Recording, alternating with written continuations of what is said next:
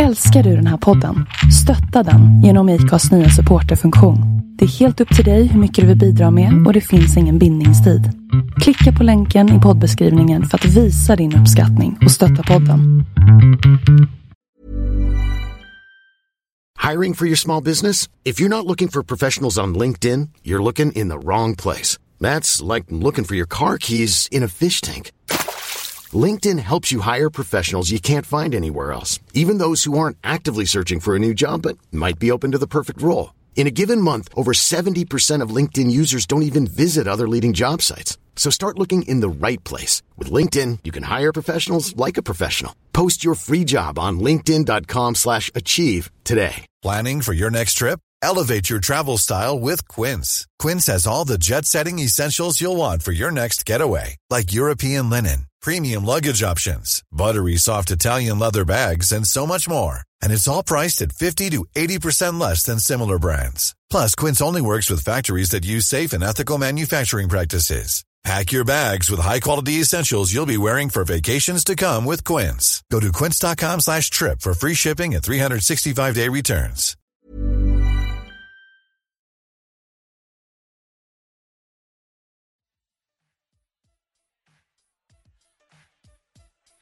Johan klarar inte att vara tyst i 5 sekunder. Okej, en gång till.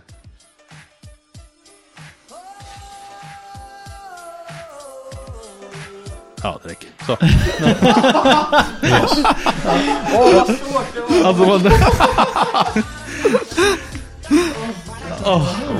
Retard. Ja, det är en tuff uppgift att vara tyst i 5 sekunder. Grappkäft i Johan liksom. Oh god.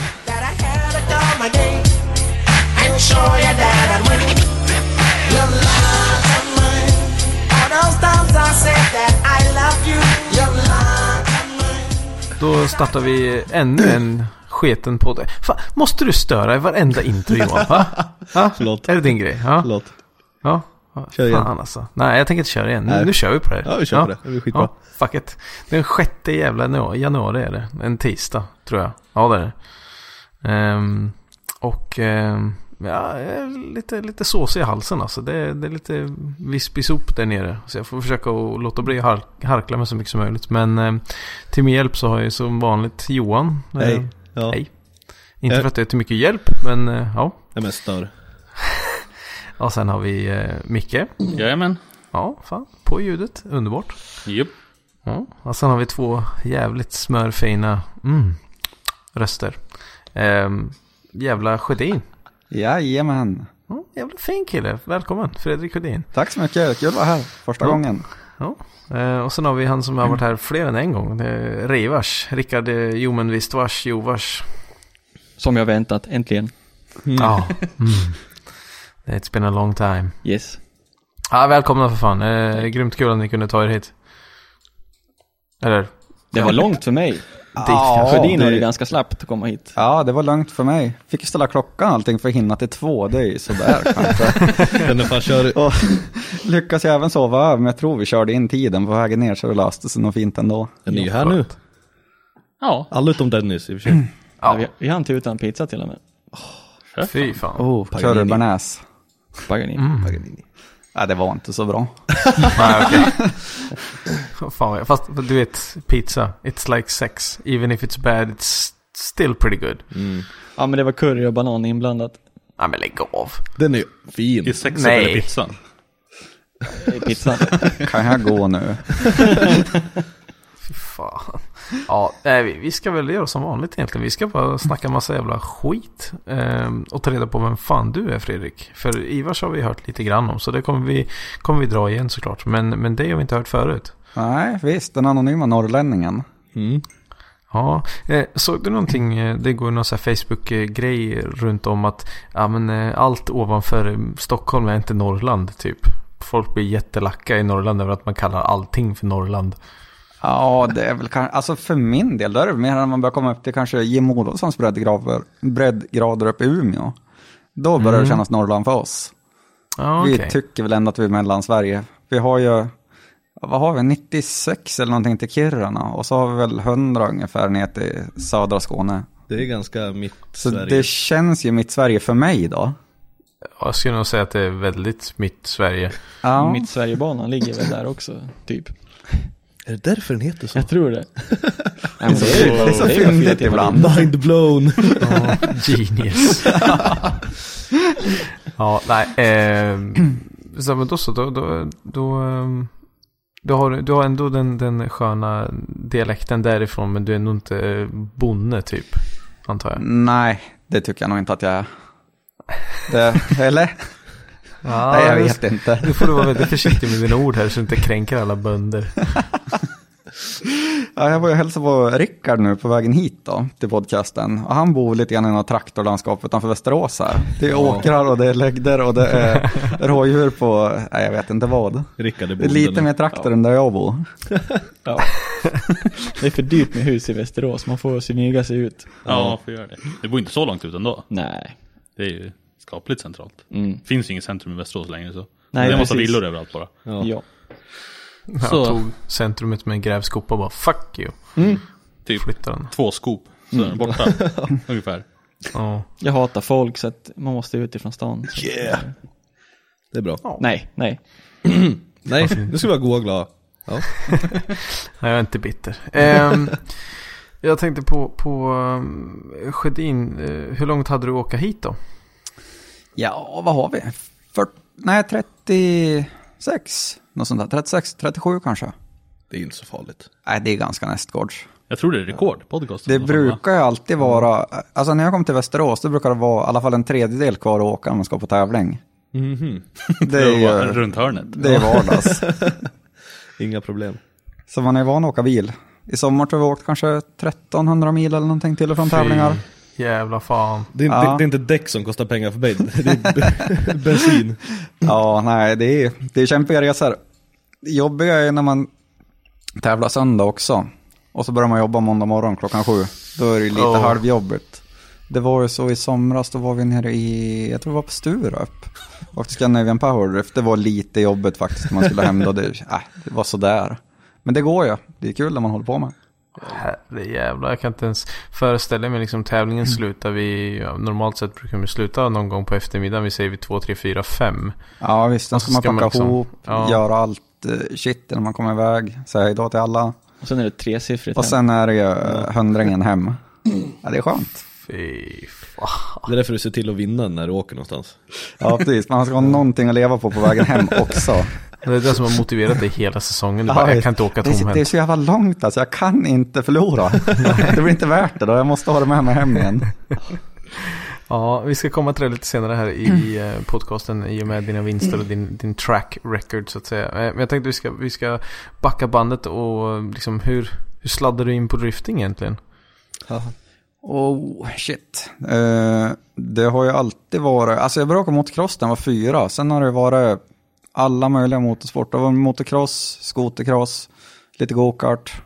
Sen var det epa. Där någonstans tog det ju slut. Och det var ju jävla roligt när det snöade ut. Då var det ju mycket sladd och mycket bakaxlar gick åt. Så det börjar ju där någonstans. Sen vet jag inte. Driftingen var ju inte drifting då egentligen. Utan det var ju något som växte fram samtidigt som man hade ett intresse för det. Det var ju mer att man satt och typ drömde om att en vacker dag kanske man kan åka rally. Och då får man ju sladda. Sen vilket år kan det handla om det där då? Ja, vad säger vi då? Då var det ju alltså 2002 var det. Fy fan. Vart man 16. Ja. Det är några år sedan. Ja, det är några år sedan. Sen har man väl haft ett brinnande intresse och man har väl snickrat allt igen. Jag köpte min första S13 när jag var 17 var jag till och med. Jag hade inte tagit körkort än. Men vevlageras då, som vanligt, C18. Fantastiskt. Jag tänkte att det här är ju lugnt. Det fixar jag det här så är det ju klart sen. Då är det bara att åka lite grann. Det blir skoj. Men då hade jag börjat... Vad fan var det? Jag hade börjat gått elprogrammet tidigare. Och sen kände jag att det här är ingenting för mig alltså.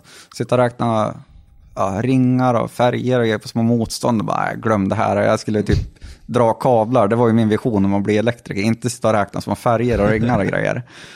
Så stöts av gymnasiet där efter gått ett halvår på elprogrammet.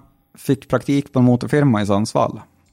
Och där någonstans, det var väl det som gjorde, jag hade ju börjat om gymnasiet och gick i fordon, så jag utbildade karosseriplåtslagare då.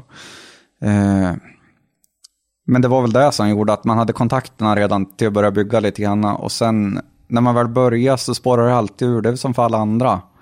Fast sen spårar vi mer eller mindre för olika personer. Så det vart ju, första bilen vart ju kanske 450 hästar eller någonting på gatan. Det var ju ändå rätt mycket då, 2004. Det är mycket från första bilen. Ja, och då var det rätt mycket framförallt. Jag vet att i min hemstad då var det liksom, vi hade en kusin som åkte en Volvo 740 Turbo tror jag. Och på den tiden då var det liksom, då hade han 300 hästar i den, och det var liksom helt absurt. Ja, men det var ju det kissnit då. Det, liksom, det var ju det värsta. Det var någon som hade 300, så var det ju verkligen, det var ju aha-upplevelse att nästan se en sån bil. Ja, precis. Sabar med 300 häst, det var liksom standard. Det var de som var snabbast. Nej, de fanns ju knappt. Nej, men där någonstans började det. Det vart ju mycket latch och lek på kanske mindre lämpliga ställen om man jämfört med hur det är i dagsläge. Och sen har det bara hållit i sig, måste man väl säga. Det har varit många projekt fram och tillbaka, men det har väl aldrig varit, alltså det vart aldrig tal om att tävla riktigt förrän 2011 bestämde jag väl att jag ville prova att tävla lite grann. Det var ju med samma S13 som jag började bygga från första början. Okej. Så det vart någon sväng på Lunda, och sen vart det väl gatubil tror jag det året. Och sen vart det inte så mycket mera. Lite grann en sån onsdagsbus och grejer som var på Mittsverigebanan uppe vid Härnösand, mellan Sundsvall och Härnösand. Och det vart kanske 2 gånger på en sommar, men det var ju tillräckligt för att det skulle tända upp intresset. Vad var det liksom så här, jag menar när du började och köra liksom drifting eller då sladda som man sa då. Vad var det som du upplevde när du kom ut på banan? Vad var det som var svårast? Vad var det som gjorde att du är mest frustrerad kring just själva tekniken driftingen? Vad var det som var svårast att sätta? Jag tror, alltså redan från när man var 16 då, så var det ju mycket där vintersladd, och själva sladdningen hade man ju. Där man var mest förvånad över, tror jag, när man hade en bil som orkar sladda på asfalt. Det är ju vansinnigt fort allting går. Och framförallt hur fort det kan gå på tok. Mycket där. Precis. Att det, alltså, det var 10 sekunder så kan det vara dike eller betongfundament eller vad som helst. Det behövs så lite. Det var mycket där, och sen lära sig koordinationen för att åka handbroms. Det tyckte jag var sjukt klurigt i början. Det var mycket så, men gas och sladda, inget problem. Men den här jävla handbroms, när är det dags för den då? Hur gör man sen? Vad gör man för övergång? Och sen hade man väl inte riktigt kommit på det där med att man skulle ha mycket styrvinkel och så. För det kom ju inte heller direkt i början. Utan det var ju också något som kom lite senare med tiden. Ja, precis. Så det var ju väldigt så där hårfina. Antingen så var det alldeles som man nästan snurrade, eller så vart det piruett. Så det var jävligt svårt att träna tycker jag, för man hade egentligen för dåligt material för det. Ja, jag kan definitivt se motiveringen att för jag menar, det är väldigt många av de som börjar som faktiskt inte fortsätter, för att frustrationen är liksom alldeles för stor. De fixar det inte, och då bara, nej, det här går inte, då ger de upp och så börjar de med banoracing istället typ. Ja, nej men så är det nog, för jag tror det är någon form av balansgång. Jag menar, alla som kör motorcykel kör inte på bakhjulet. Alla som kör bil kan ju inte åka på sladd. Det är samma typ av balansgång. Det är bara att du måste ha en viss känsla i kroppen att det här går inte, när det blir för mycket, och vad man ska göra i de lägena. Hade du någon sån så här liksom tipping point? Alltså det var liksom att snart rinner glaset över liksom, nu är jag upp på det här, eller var du motiverad hela tiden? Alltså jag har ju aldrig försökt att bli bra. Det ska jag inte säga, utan jag har alltid gjort det för att det har varit så sjukt roligt. Och det gör väl att man, jag vet inte, jag har varit aldrig frustrerad så. Sen alltså jag har väl alltid varit ganska duktig förhållandevis till de som jag haft runt omkring mig, utan att anstränga mig. Så jag har väl haft mycket gratis. Att man har någon slags grundkänsla. Och vart det kommer ifrån, det vet jag inte. Men jag har alltid haft ganska lätt för mig.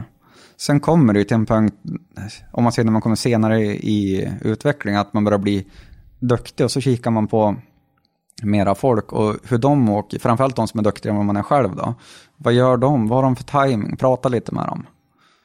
Försöka stjäla lite tips och sådär. Och sen bara jobba. Kika mycket film. Och alltså inte bara se att shit vad han åker fett liksom, utan vad gör han för att åka fett?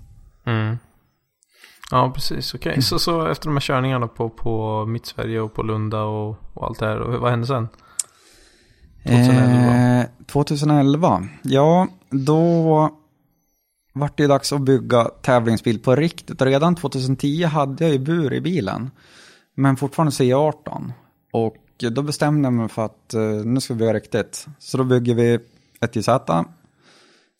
Bromsa ur den 583 eller 87 eller något sånt där på hjulen. 750 Newton. Stressad som fan. Jag kommer inte ihåg vart vi skulle på en tävling i alla fall. Så jag gjorde direkt efter bromsningen. Körde vi bilen ut till Gammegubben. Gjorde en ställning. Där var det en provkörning sen då. Som kanske inte slutade som man hade tänkt sig. Utan ut på vägen försiktigt. Det här ligger ju ganska långt utanför Sundsvall. Det är en liten nödslig väg bara. Och vänder på vägen. Får tillbaka. Ska passera förbi däcksverkstaden här där. Ja, lite vänner och farsgubben står och kikar lite grann. Då är det en lång vänsterböj. Som går ner genom en svacka och sen blir det lite uppförsbacke. Så efter jag hade vänt så körde man 1:an, 2:an, 3:an lite försiktigt. La i 4:an och så trampade ner så snart kommer laddtrycket. För man har ju på känn, man vet när det är på gång. Och precis när jag ville att nu ska kliva på riktigt utan behöva kopplingskicka, då kom det precis som jag tänkt mig. Så åkte lite på sladd genom den här långböjen och där var några kärlskott som gjorde att jag hamnade nästan 90 grader istället för en liten sån här lagom sladd som man tänkt sig. Så jag var ett par kast fram och tillbaka, prickade en lyktstolpe, voltat på varv, landade upp och ner i ett dike. Ja, lite kaos kan man säga. Jävlar. Det var starten där. Rätta liksom, shit, nu kör vi liksom, nu är det tävlingssäsong på gång. Taggad som satan och ja, det var ju sådär. Men man har ju lärt sig. Vad sa farsan då? Han var ju förstörd, han var helt paj alltså. Och jag själv var inte så mycket minne kvar av händelsen, utan det jag kommer ihåg, det han som hjälpte med hjulinställningen. Han såg ju redan på en gång att det här går ju aldrig bra. Så han började springa. Och jag hade passerat dem med kanske 100 meter där bilen stannade. Jag kommer ihåg, jag vaknade upp, det var svart. Och jag fattade inte vad som har hänt. Jag vet bara att någonting var inte bra nu alltså. Shit. Så jag kikade ut. Så bara, nej, jag ser ingenting. Det är bara svart. Så jag kollade lite grann ner. Men jag är ganska bortkommen. För jag slog väl huvudet i allt och sådär. Precis då när jag kollade ut genom dörren när bilen ligger på taket, då tittade han in i bilen och så bara, han lever, skrek han tillbaka. Och då var det liksom, vad fan har hänt för någonting? Jag fattar fortfarande inte riktigt vad det var för något. Och sen är det bara svart tills, egentligen tills ambulansen vi gick in på sjukhuset. Fy fan, där någonstans började man komma ihåg vad som hände resten av tiden då. Sen var det lite risig start. Hur var bilen? Alltså normalt på sådana här provkörningar så kanske man inte har gjort klart allting säkerhetsmässigt. Nej, jag har ju fått en fråga på Instagram då, tror jag att det var nu. Vad det ironiska var med sms:et som jag fick dagen efter kraschen. Och det var ju så här att vakna på sjukhus dagen efter risig stel och jävlar och sådär som man är. Ja, jag kan ju tillägga att jag bröt ju ryggen i kraschen. Jaha, ja. En liten detalj sådär. Ja, precis. Och så helt blåslagen och ni vet, så allmänt trasig som man kan bli. Vänta, bara en grej så här. Var det bur och hade du bälten och rätt stolar? Ja, jag kommer dit. Okej. Det där sms:et som var då stod ju bara, då ett paket att hämta ut på mitt lokala postombud. Det var, jag hade bälten, jag hade stolar, jag hade bur. Men jag hade inte fiaöglorna som man krokar bältet i. Så nej, jag hade ingen bälte. Okej. Jävlar. Visst. En classic. Ja, det känns som att det är många som lägger bilen på taket där i början. Ja. Innan de börjar köra ordentligt. Men sen är det där hysteriska också. Du vet, man har inte kört på en hel vinter. Man är för sugen. Ja, man är för taggad.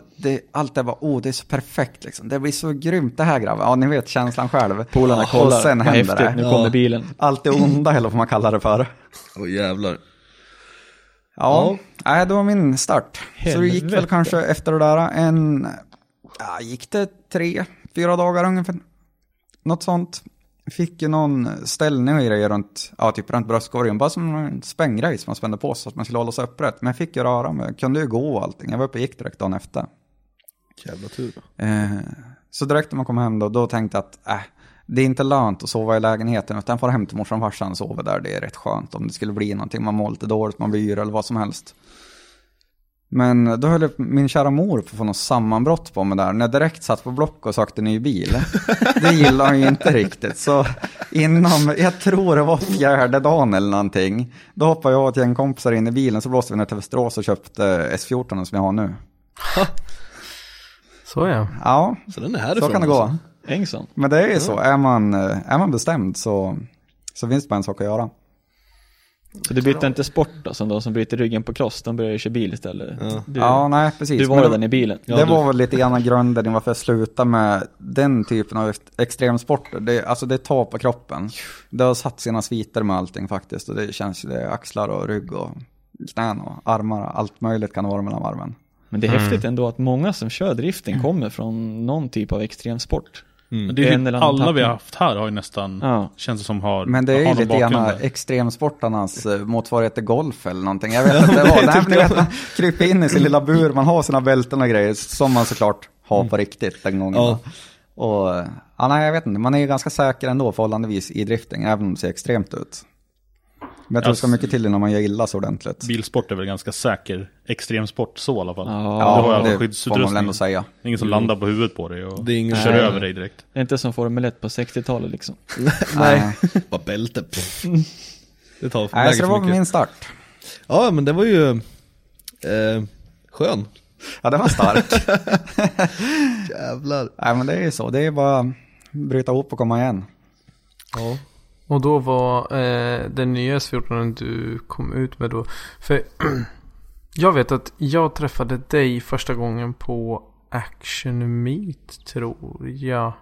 Eller om det var någon annan drifting. Det här var 2012 skulle jag vilja säga. Ja, precis. Det var när bilen var grå. Exakt. Jajamän. Var det första gången du var ute eller hade du varit ute innan det också? Jag kommer inte ihåg. Action Meet låg väl ganska mitt i sommaren, va? Brukar ligga 1-2 augusti där i kroken. Vi åkte ju uppe i Holdshot-serien då. Uppe i Norrland. När det fanns en lokal, eller när det var delade serier. Det var ju SVR, va, som höll södra. Och så var det ju Holdshot som höll norra serien. Och då passade vi på att åka ner och fara alltid på allt möjligt. Det var ju, jag åkte ingen gatubil det året. Men jag har alltid gillat Mantorp, så att jag ville komma ner och åka Action Meet. Det var väl förresten i samband med gatubil, var det inte det? Jag kommer inte ihåg. Nej, Action Meet kanske låg själv. Det är ihop med strippen. Ja, det är det ju. Ja, precis. Ja, nej. Men vi var nere och åkte där. Det kanske var en där jag åkte på Mantorp det året. För jag vet att jag pratade med dig där och gjorde lite. Det var mitt första gig som speaker.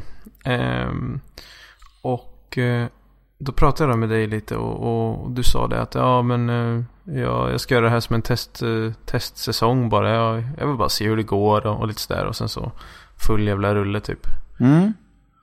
Precis. Det var intressant som fan. Det var kul att se. Så jag hade ingen aning om vem du var. Jag har ändå haft koll på driftingfolket, så du ploppade upp från ingenstans. Och det roliga är att jag hade ju lite förträngt att du och jag hade träffats, förrän jag kom på det det är typ ett par veckor sedan. När vi diskuterade att vi ville ha dig hit. Just det, vi träffades ju då. Det hade jag förträngt, för att hela den dagen är bara så här, den glömde jag bort typ. För jag gjorde en massa jobb som jag ändå inte fick någon nytta utav, så då bara, vi glömmer den här dagen, vi skippar den. Och så bara, aha, det är den Fredrik Sjödin. Jag kopplar inte det där riktigt. Så det är lite fränt. En sån här detalj. Jag hade inte en aning då vem du var och hur duktig du var. Och sen fick jag ju se det. Och jag var impressed. Ja. Redan då. Nej, jag kommer inte heller ihåg riktigt det där. Men det är mycket möjligt. Jag tror att jag rankade väl dig som en av de förarna som liksom, men han kan köra. Han kan verkligen köra. Och sen var en 500 hästars 1J då, tror jag. Ja, jag tror att då den setupen, det var ju i princip samma setup som satt i S14. Det var lite mindre, eller som satt i S13, men det var lite mindre effekt när vi satt den S14. För jag provade ett lite nytt koncept med vattenkyld intercooler och det funkar inte riktigt som det var tänkt. Okay. Det var lite helt insugsstämt så du fick backa av lite på effekten. Hur mycket kunde du behålla från bilen du small? Ingenting egentligen. Det var lite stag och lite sånt där och som gick och sälja. Ja. Och så var det bara att köpa allt nytt till S14. Det var skrot alltså? Ja, det var... till och med motorblocket sprack. Fan vad jobbigt. Ja, så här det var lite dumt. Ja. Kan man ju tro. Nej men det var 530 hästar var det och 700 Newton tror jag. Ja. Och bilen såg väl ut som shit. Den sommaren kallar jag den även för Calevra. Det är från Lucky Number 11-filmen. Det är liksom, Calevra är väl, jag vet inte om det är polska eller något sånt, för alltså bad dog kan man säga. Okay. Den var ju inte så vacker helt enkelt. För det fanns varken tid eller ekonomi då på våren att få någon färg på bilen. Utan det var bara kaos med allting. Det kostar mycket pengar att bygga en ny bil på en vinter. Från ingenstans. Speciellt inte när man inte har kalkylerat med det. Nej, precis. När man redan har byggt en bil som bara, bygg en till. Precis. Ja. Som inte gick att sälja. Nej, visst. Det fanns ingen värde att hämta i de gamla grejerna. Det var bara små pengar. Då blir det tungt. Ja. Av allt man hade lagt ner på S13 så räckte det väl typ för att täcka inköpskostnaden på S14. Sen var det allt därifrån som skulle ut igen. Då är det fan starkt att börja igen alltså. Det är jävligt imponerande. Ja, det var hårt. Men alltså jag visste ju vad jag ville. Jag tycker att det är så sjukt roligt. Det är bra. Jag ville ju börja tävla. Så det var bara att bita ihop. Han körde jour 365 dagar det året. ja, ungefär. Det var väl ungefär det liv man levde. Mycket arbete och garage. Och absolut ingenting annat. Ja, det är uppoffringar man får göra helt enkelt. Hur ska vi gå vidare därifrån till första året du tävlade? Ja, det var ju egentligen 2012. Var det inte då drifting vart tävlings-SM? Jag tror det. Nej, det var ju till 2012. Då körde vi Whole Shot och Swedish Power Drift då, på varsitt håll. Sen körde vi en gemensam final som kallades för RM-final. Och det var den Whole Shot versus... Exakt. Därför att så säger Bilsportförbundets regler säger det att du måste anordna RM ett år för att få kalla det SM nästa år. Okay. Så därför körde de en tävling som RM för att kunna steppa upp och köra SM året efter. Så det var till 2013 som det vart SM. Precis. Jag kikade på några gamla Radio Power-filmer från 2005 att det var bra mycket tidigare än så. Att det var grundläggande för SM-serierna. Fick man intryck av med de som man såg på filmen liksom. Det kanske... Nej, det hölls ju tävlingar. Det var ju Nordic Drifting Series och lite annat som var där också. Men jag tror inte att vi har haft SM-status i drifting tidigare. Jag tror inte det i alla fall. Jag är inte säker. Nej, det kom till 13. Ja, för mig det också. Så det har alltid varit i drifting ganska splittrat med mycket olika serier och hit och dit, eller? Precis. Det har väl varit lite olika aktörer. Jag tror att Nordic hade väl en ganska bra runda där. Men de körde ju ett skandinaviskt. Eller den kanske heter Scandinavian. Jag vet inte. Det är före min tid egentligen. Men Whole Shot har man ju hört haft rätt bra rykte för mig. Mycket skillade chaufförer hör man ryktesvägen. Först körde de ett år va? Och då var det mer typ som uppvisningsevent. Att de får runt på olika tillställningar och körde uppvisningstävlingar. Och sen var det sommaren 2011 då, när jag tänkte börja tävla. Då, jag tror att de körde riktig tävlingsserie då. Och sen 12, då åkte jag där. Så då vet jag definitivt att de körde. Ja, precis. Hur gick säsongen 2012 då för dig? Det var väl lite granna småpyssel och lite, alltså då var man ju helt ny i tävlingssammanhang. Så det var ju mycket det där att skaffa sig rutin och försöka se, vad gör de andra? De som verkar kunna, hur sköter de sig liksom? Vad håller de på med? Och apa efter lite granna. Och samtidigt som man blir som, då hade jag inget direkt fast team heller, utan då var ju mycket den som kunde följa med för stunden. Visst körde din brorsa då också, Marcus? Ja, han åkte någon enstaka tävling. Jag får med sett han också med E36, men det kanske var senare ändå. Ja, men det var nog till 2013, det tror jag förresten. 2013 var första gången jag hörde Marcus. Ja, för han började snickra lite grann på någon bil där 2012 någonting. Vilka var det man såg upp till i tävlingarna då? När du började liksom? Vilka var det som man kollade på? Alltså det var ju framförallt så... Dels så visste man ju inte riktigt vilka folk var i grund och botten. Men Halvarsson har varit en stor förebild, det måste jag säga. Han är väl den som har haft störst intryck i början för mig och fått att liksom se, fan vad fränt det ser ut, det där vill jag också göra. För han har ju åkt länge och han har varit duktig länge. Så det måste jag säga, det är väl en av de svenska största förebilderna. Ja, det kan jag nog hålla med om. Kommer tillbaka i år nu då? Ja, kan jag hoppas att han kommer tillbaka.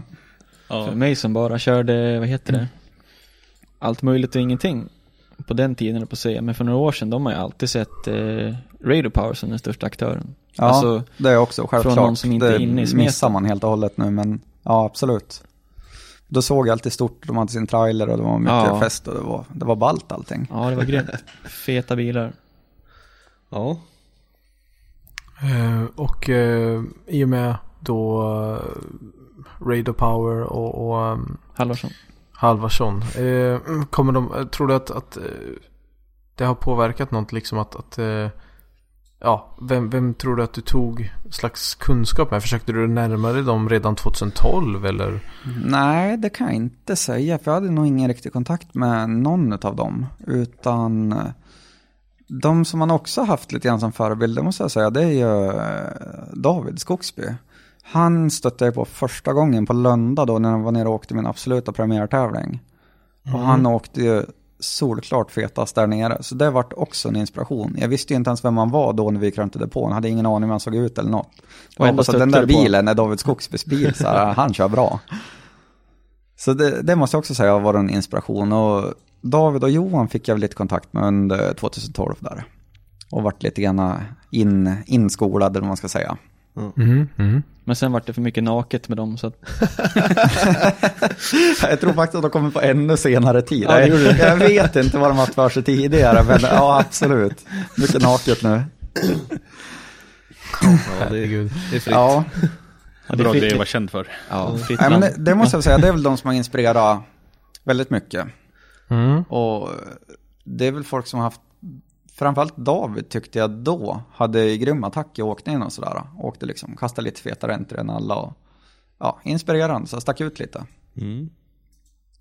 Cool. Ja, jag har lite stories kring det där också, att David Skogsby är en av mina stora svenska inspirationer. Det ska vi ta en podcast med dem också, men det kan jag definitivt hålla med dig om. Hur funkar det sen då? Du körde 2012 och sen så bestämde du för att byta koncept till 2013-2014. Ja, visst. Tanken var ju redan 2013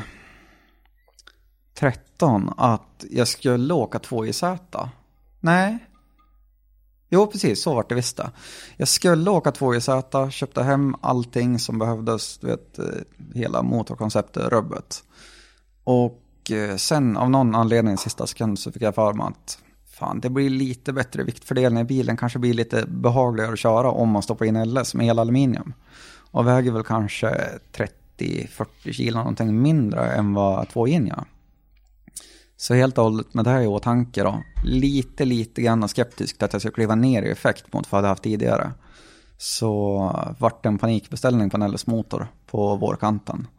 Så vi höll på att skruva ihjäl oss till första tävlingen, men vi fick ihop allting och det funkar bra. Det funkar sjukt bra. Det var driftsäkert, inget problem på något vis med V8, förutom i början att den gärna ville gå lite varm. Men det kom vi på vad det berodde på sen, så då åtgärdade vi det. Så det funkar ju hur bra som helst nu, sommar som var, istället med temperaturen. Och i övrigt så har det inte varit några konstigheter, förutom just det jag befarade. Effekten. Det har fattats alldeles för mycket, har det fattats till och med. Så jag har aldrig haft någon möjlighet att göra någon misstag i körningen, utan man måste attackera alla kurvor på exakt rätt vis, för att det finns ingen effekt att svara någonting med. Utan det är bara förlitas på linje och väldigt precision i varje initiering. för att landa rätt i utgången på böjarna. Ja, Du tror inte precis. att det har hjälpt dig i körningen då?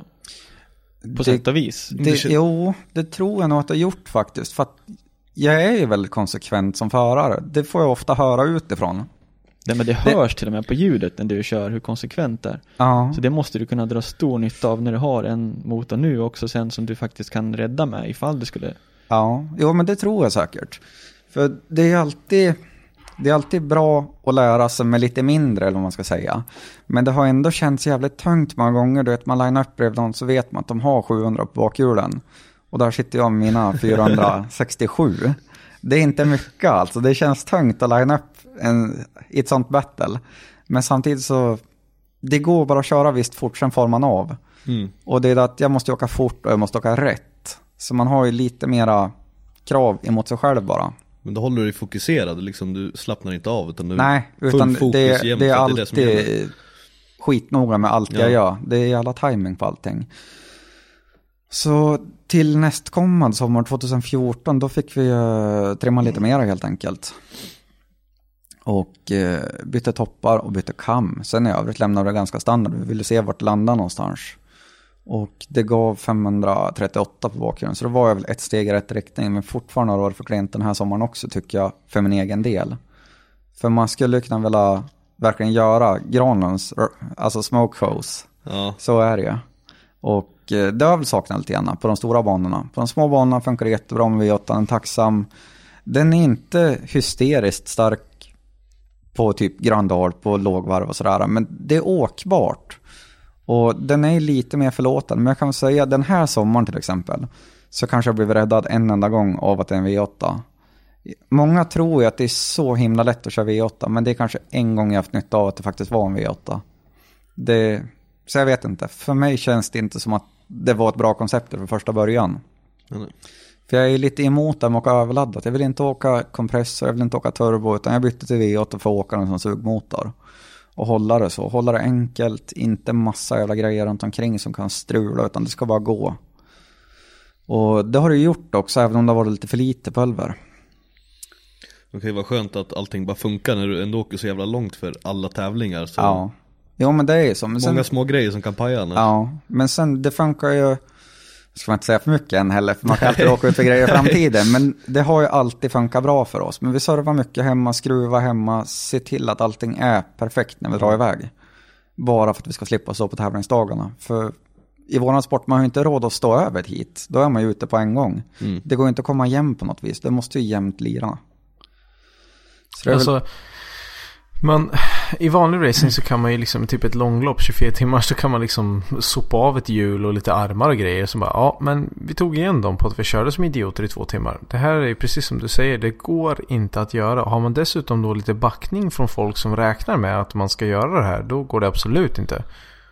Nej, det är ju tvärviktigt att allt det funkar. Och det har väl haft lite en generell grej inom team också, att det får inte fela utan vi måste. Alltså det är så jobbigt ibland när man vet att nu har kopplingen gått i 4 eller 5 event och nu ska låda ner för att det kan vara en repa bort och det kan vara 20 repor bort innan kopplingen börjar slira. Men det får inte hända utan det är bara ner med grejerna. Ibland, det är så omotiverat att skruva om någonting som fungerar precis som det ska. Det är inte roligt. Men det måste göras. Och det är ju skönt på tävlingsdagarna ställen när vi bara kan stå och typ flina. Titta på de andra som skruvar. Kanske. Det var kaxigt. Så jag ska aldrig ha sagt. Vad det kommer straffa sig. Det kommer karman här. Alltså, jag är lite så här, du vet, jag vill ju veta så mycket som möjligt. Och jag är lite nyfiken på det här med, jag vet inte, du får säga till om du inte vill prata om det, hur ni löste det. Men just värmeproblemet, du sa att det var ju det som var problemet och ni löste det. Vad var problemet? Ja. Det är en liten sån här hemlig grej. Nej, det är folk som har frågat men jag har inte riktigt sagt någonting rakt ut. Men det är lite olika vattenpassagegrejer i vattenpumparna på LSM. För många byter till elpumpar och sånt då.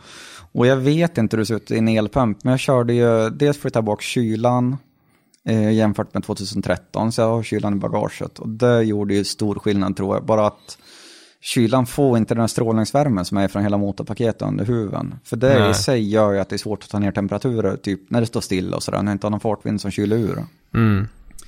Men sen vi svetsar även igen ett vattenpassage i vattenpumpen för att mycket varmvatten som kommer ut ur motorn som ska gå tillbaka till kylan, det går in till impellen i vattenpumpen igen och pumpas in i motorn ett varv till. Så att det är kanske bara hälften av vatten som går in i motorn som faktiskt är nerkylt.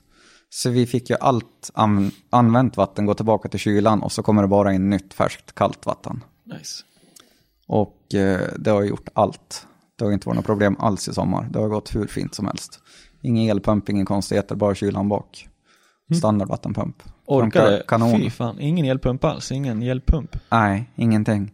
Vi var lite oroliga över det. Det som var problemet, det var att lyckas lyfta ur kylsystemet innan det får motorn fram och suga vatten nog så att den får med sig vattnet ur kylan bak. Så det var lite tricks med det där, men när det väl var gjort så funkar det sjukt bra och jag är glad att vi gjorde det. Gött, fan vad nice alltså, det låter ju kanon. Och om vi då, är det något speciellt du vill prata om just 2013 säsongen eller? Ja, alltså det är så här att man kommer ju alltid till den här första tävlingen på våren och tänker att fan vad gött, nu är det igång, och man har stressat som idioter. Alla har gjort det, ingen är ju riktigt klar i tid, det är väldigt sällsynt. Och det var väl ingen skillnad för oss heller, utan man kom dit och man var glad att man var där. Och gjorde bort sig lite granna. Jag har väl haft en liten sån nemesis ifrån Holshot-serien. Och det är väl Christian Salemark. Fick möta han i, jag tror det var topp 8 på Gelleråsen 2013. Och då skulle jag skulle väl visa vem som var snabbast helt enkelt. Och det var ju jag som var snabbast ut i sandlådan. Vi kan väl typ avsluta det där någonstans. Ja, så det började ju lite surt med första tävlingen. Så jag åkte ut, jag tror det var topp 8 som jag åkte ut. Och sen rullade vi på rätt bra resten av säsongen. Och det vart ju... nu kommer jag inte ihåg ordningen på tävlingarna. Men jag vet att jag slutade väl som vinnare på nästkommande tävling. Om det var mitt Sverige kanske. Kan ha varit, tror jag. Sen var det Gröndal har jag för mig. Och där vart jag 3:a. För då hade vi ju... Ja, men man har landat lite grann i psyke. Man är inte så här överpeppad på säsongen precis har kommit igång. Utan man har suttit lite grann i bilen, funderat lite grann, känt på allting. Och allting funkar ju bra förutom att det var för klent helt enkelt. Och sen, jag kommer inte ihåg vad som hände på Gröndal då jag var 3:a. Jo, jag tror jag mötte Micke Svensson. Svensson? Ja, det låter bekant. Jag skulle precis säga att jag fick fram att du mötte Micke Wunderbaum. Ja, precis. Och gjorde någon liten rätning där bakom han. På rakan var det framför läktaren. Och det gjorde att då var det bara packa och åka hem. Det är som så tidigare, det är ju marginalernas sport. Ja, precis. Och han tog väl vinst då, tror jag. Ja, det gjorde han, precis. Det stämmer jättebra. Så då var vi 3:a där. Och sen var det Mantorp Park finalen kvar där, va? Har jag för mig. Och det var ju sjukt tajt i poängställningen där. Var det inte där det regnade? Och regnade inte som fan på? Det är det där. Det regnade på förmiddagen, ja, men det torkade väl upp på eftermiddagen. Det var något sånt. Sista battlesen. Ja, exakt. Jag var spion då, kommer jag ihåg. Jag spionerade på den tävlingen. Skulle lära mig jobba lite undercover. KGB. Ja, precis. Nej, men det slutade ju med vinst där. Men det var så tajt i poängställningen där mellan... Det var framförallt mig och Johan Andersson. Så det skilde ju bara ett par poäng mellan oss. Men jag mötte han i finalbattlet. Jag vann, men Johan vann serien. Så ja, 1-2. Så jag slutade med en total andra plats 2013. Så det var jätteroligt. Och det var väl lite grann att vi steppade upp eftersom säsongen gick. Och kände att fan, vi kan göra det här. Fan, det funkar ju bra nu. Och jag vet inte, vi höll oss på banan. Man håller nerverna i schack. Försöka köra safe men ändå tillräckligt hårt. Sen kom vi till 2014 då. Som har ju varit en grym säsong. På alla sätt och vis. Och då är vi tillbaka på det där med att komma till banan. I år var vi klar. Inte riktigt i tid. Vi skulle åka påsksladden, men vi kan ta det sen. Första SM-tävlingen. Kommer dit och så kände jag att alltså det går inte. Det är för bra konkurrens i hela gänget för att man ska kunna komma dit och tänka att vi har det här i slutet på sommaren. Utan det är bara allt vad man kan ifrån första början. Gå in och tänka att i år vinner vi. Ja. Och ladda därefter. Aldrig tänka att men vi var ju här eller vi gjorde så gott vi kunde, utan det är bara att ladda för en enda sak. Och det gick vägen på Gelleråsen. Men du måste berätta, det var ju en kontroversiell körning där på Gelleråsen med Mange. Ja, han åkte ju då på lite R-däck. Och det visste jag ju om, han var ju väldigt snabb. Jag tränade aldrig någonting med, men jag tror jag la märke till att han var snabb. Han körde ju på bakhjulen. Och såg ju... Det var helt sjukt, den här kalibran alltså. Ja, visst, han var sjukt snabb då. Sen visste jag att han hade lite svårt i vårat battle att komma ut till ytterzonen som var i början på sista böj.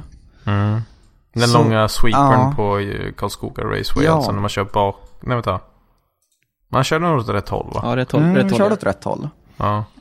Och jag visste att han har jättesvårt att komma ut i den där zonen. Tror fan det med det där greppet. Han kom som en raket på innen varje gång att han körde där. Så jag laddade allt vad jag kunde på vinkel och djupt i zonen för att det skulle gå så sakta som möjligt men ändå vara på rätt linje. För jag tänkte att han kommer på innen, det kommer hända. Det var ju ytterklipp där hela vägen antar jag. Ja, det var bara ytterzoner och allting. Och när jag ser han dyka upp på innen och han passerar med halva bilen så tänker jag yes, där satt den. För det är omkörningen förbjuden. Så ja, det har blivit tufft för mig att vända det där battlet annars tror jag. För jag safeade ju ganska mycket när jag skulle chasa han. Men han hade bra grepp, det hade varit svårt att lägga tight på han. Så det var tur att mitt spel där gick hem.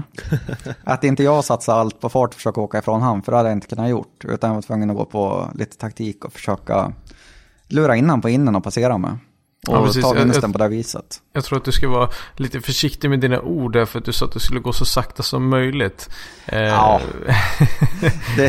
det är väl en tolkningsfråga där också. Men mycket vinkel gör att det blir inte så mycket fart framåt. Och köra sakta i ytterfil är ju svårt också. Du lär ju ha farten för att kunna ta en längre kurva. Men det är ju att gå ut djupt i zonen och verkligen försöka hållas där ut så länge som möjligt. Så bara linjen i sig gör ju att du blir ju långsam i respektive, i jämförelse med honom. Trots hastighet. För banan är väldigt bred i den där sektionen och vi skulle ju vara på yttern då. Så att nej, men jag var väl där man skulle vara.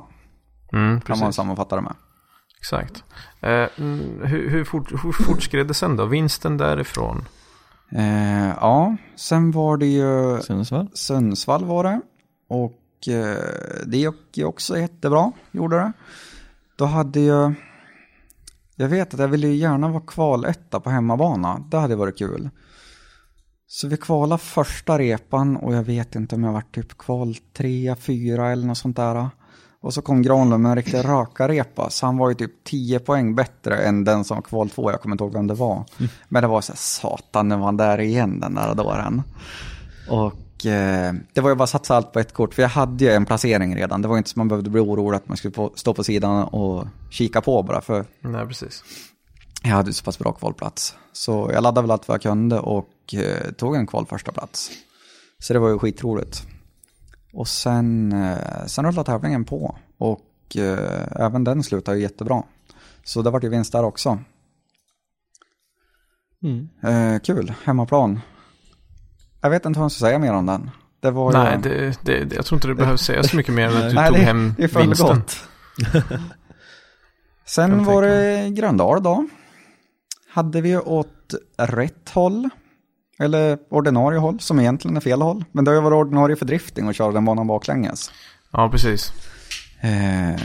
Samma sak där. Där kom dit, allting kändes bra, funka. Jag personligen gillar inte Gröndal. Tycker att jag vet inte, det är en besvärlig bana med för tajta kurvor och för långa raksträckor som inte riktigt blir drifting. Men det är min personliga åsikt.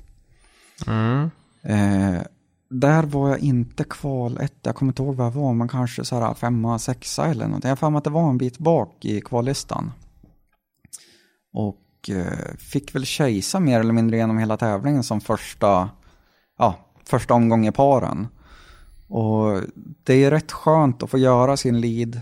Känna att men den satt och sen gör man vad man kan åt chasen. Och jag brukar ju kunna åka ganska fort, så man brukar kunna stressa folk och göra bort sig när de ska leda framför mig.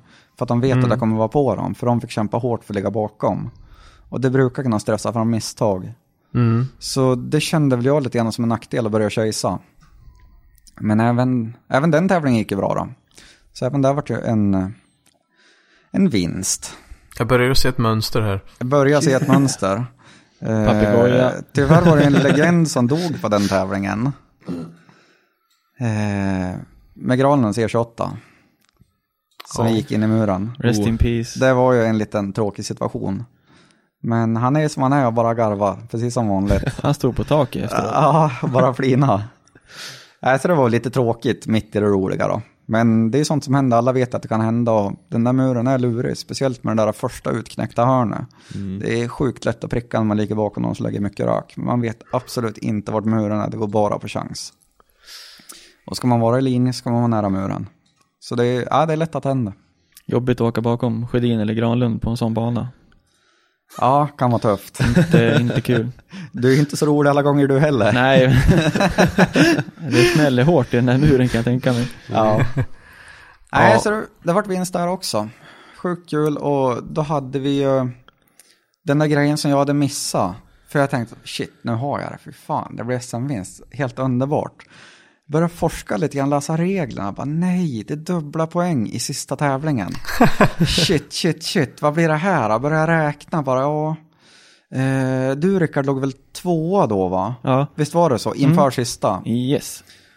Nej, inte Rickard, vad jobbigt. Och stressade med videos och... ja, visst, det var bara hot och grejer, det var kaos. Ringde och Facebook och psyka och stod och blängde på honom i depån, gjorde allt. Ja, visst. Peka på däcken bara, kolla grabbar, jag tror det funkar va? Ja. Nej, men räkna på poängen då, konstatera att jag måste bli sämst 5 om Rickard skulle vinna. Och Johan Andersson var ju tätt bakom Rickard på en 3:e plats då, före sista SM-tävlingen. Och om Johan vann så var jag tvungen att bli sämst 6, så det skilde bara 1 poäng. Så det var ingen avslappning ändå. Det var inte det här att man, men om man kommer in i stegen eller om man bara gör si eller så är det lugnt. Kvala 1 där nere, vilket gjorde att det var rätt få startande där i sista SM-tävlingen. För det var en liten tabbe med alla datum och grejer fram och tillbaka från arrangörer. Så 12 pers totalt. Ja, SM-deltävlingen vart ju lagd samma helg som Mantorp Park. Så man kan väl säga att de som inte kände att de hade någonting att köra för valde väl gatubil istället på Mantorp. Vilket gjorde att väldigt få startade. Så det var 12 stycken som startade. Och dels att det var samma bana också, tror jag många tänkte. Samma bana, fast baklänges. Och vilken underbar bana det när det går. Och om man säger ordinarie banracinghåll. Den är så vansinnigt rolig. Det är vänstervarv alltså. Precis. Eller vänta. Högervarv blir det. Alltså medsols. Högervarv, medsols blir det. Den är helt underbar alltså. Den är ska vi åka så. Grandard i sommar, hoppas jag att det blir det hållet. Det var brutalt coolt. Du fick arbeta mer, fick du göra. Den är väldigt teknisk åt det hållet. Åt andra hållet, det är ju normalt kör. Det behöver man rycka kryckan en gång typ om du får ett bra flyt. Men här var du tvungen att hålla på och trixa precis överallt. Tyckte jag i alla fall. Det kändes som. Jo, mycket ratta, mycket jobba för att hålla sig on course. Men grymt rolig. Det måste jag verkligen säga. Men i alla fall. Det var 12 startande. Vilket gör att det blir en topp 8. Och sämsta man kan komma om man kvalar 1 i en topp 8, det är 5. Jag kvalar 1. Så jag vann SM-et i kvalet, kan man säga. Så jävla skönt. Den bördan och den ångesten när vi väntar på kvalresultatet. Det kan jag aldrig förstå. Det var helt sjukt alltså. Jag gick att trampa och vände och vred på mig. Jag tror jag aldrig har varit så där på en tävlingstad. Det var så här, vad händer? Vad får jag för plats? Kan någon peta ner mig? Men jag kvalar 1, så man kan säga att jag vann SM-et i kvalet. Gick du fram till Rickard och knäppte han på näsan? Nej, jag var fan tjurig då. Helvete vad tjurig jag var. Jag kvalade inte ens in. Aj. Nej, du hade en massa problem den dagen va? Ja, visst var det så? Dagen innan då var man ju skitglad. Vi körde ju som odjur där och folk... Ja just det, det var träningsdag innan. Ja visst. Så folk sa ju massa roliga grejer. som inspirerade. Och sen kom man dit första dagen, eller tävlingsdagen då. Körde med mina Salem liksom. Ja, det är skönt flyt, mycket rök, det gick jätteroligt. Satte på de däcken jag skulle tävla med. Det första däcket liksom, det krängde av. I den här backwards entry, efter långa rakan så var det typ som en backwards entry in i sista lilla knixen. Krängde av däcket liksom, bara hopp, det var ju kul. In och sätta på nya däck, då började jag bli stressad. Bara, fan, jag som alltid har för lite däck med, men nu har jag ännu mindre att köra på. Ut igen, soppatorsk. Bara, nej, i helvete. Och ingen kommunikation. In i kupén också, in i depån igen. Gjorde en fuling för det var inga i närheten, så jag tankade själv i min racing overall. Nej, jag skojar. Det har jag inte gjort. Ingen. Och ut igen. Lite tjurig då. Kommer i samma kurva. Nej, kurvan innan så jaha, nu krängde jag av ett däck igen. Vad fan är det för fel? Så kommer vi in i depån och då har jag kört av en av länkarmarna i bakvagnen. Så då bara, jaha, kul uppvärmningsdag på däcken som jag inte har provat förut. Och sen var det kval då. Och Vänta, får jag bara gissa? Ja. Att anledningen till att du gjorde det här var för att däcken var ganska mycket bättre grepp i än vad de du körde på innan. De var lite bättre bara. Det var ett konstigt däck. En så här luring. Det var en sån här som inte hade något mönster. Nej, okej, ja, men då så. Det var Killes ATR, den här vanliga mönstret som alla kör. Fast det var 1, 2, 3 gummiblandningen. Ja, precis. Så att, jag vet inte, en jävla special. Och de var lite dåliga i däckstommen, så att ja, efter krängning, så att jag vet inte om det är det som hade med att göra. Men i alla fall, det var ju bara en gång det krängde av, men det gav mig ändå liksom dålig känsla. Start, liksom, dålig känsla för dagen. Ja, det är hemskt. Initieringskurvan så enhjularen, så att jag fick allting var jättedåligt kändes det. Vi har ju en Skyline Diff som är helt ojusterad och den är bra oftast. Men i fel läge då orkar den inte. Men i alla fall så var det kval. Åker ut, går liksom hyfsat, lite så kass, men ändå, men det är en bra repa, det är lugnt kval. Kommer ut på startrakan där och ska växla från 3:an till 4:an. Och då smäller jag i 2:an. Men jag hinner justera ganska snabbt, så jag tänkte då märkte nog inte i domarbås att jag typ nästan räta. Tänkte inte med på det. Ja, det var en skaplig repa, vi kör en till. Och då droppar jag som fan i initieringskurvan, så det sprutar grus på hela banan. Och sen när jag ska dra handbroms och snurra runt, då snurrar jag verkligen runt, så då nollar jag den helt och hållet. Och min första tyckte de att det var en rätning, så att det var liksom, poängen räckte inte till för att kvala in.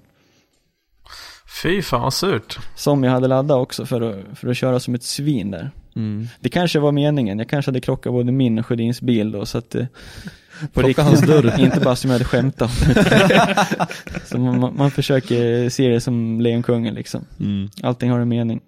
Ja, men det är hårt de där dagarna. Det är inte roligt alltså. Man är så besviken på allt. Det finns ingenting som kan göra att det känns bättre efter en sån här dag. Nej. Utan det är bara så här, man vill bara gå och gräva ner sig och typ ångra att man börjar överhuvudtaget. Jag vet, det är hemskt. Även om det liksom är, man ser det som, det är liksom kompisar som är ute och kör och man kan heja på och kul, men samtidigt, du hade åkt dit för att köra.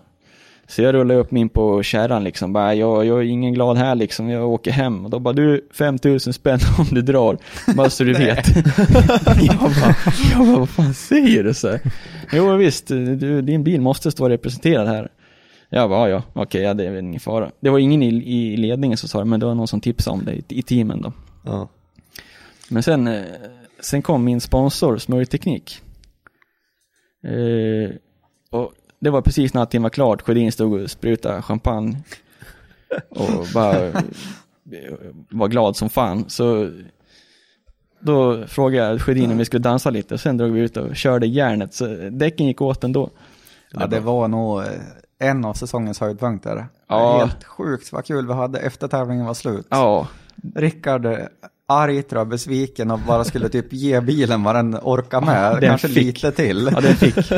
Ja, och jag var bara på ett lyckorus. Hade vunnit SM, vann även sista tävlingen. Så jag var ju helt bara till mig i lycka och tyckte att shit, nu kör vi liksom. Spelar ingen roll vad som händer med grejerna. Nej, vilken dans. Så det var, fy fan vi körde. Den röken stod sig länge, sa de som kolla när vi körde våra repor. Ja, det var kul. Med farsan i bilen. Grymt. Jag tänkte på, bara för att summera, alltså för de som inte har hållit räkningen, I know math is hard, men vi pratar alltså att det är 4 SM-vinster av 4 möjliga. Ja, visst. Och 100 plus poäng dubbla per tävling då, utom sista där det var dubbla poäng. Så det fanns 500 att ta, tog 500. Nöjd kille. Svårt att göra något bättre av det. Ja, Det är jävligt svårt att förbättra alltså faktiskt.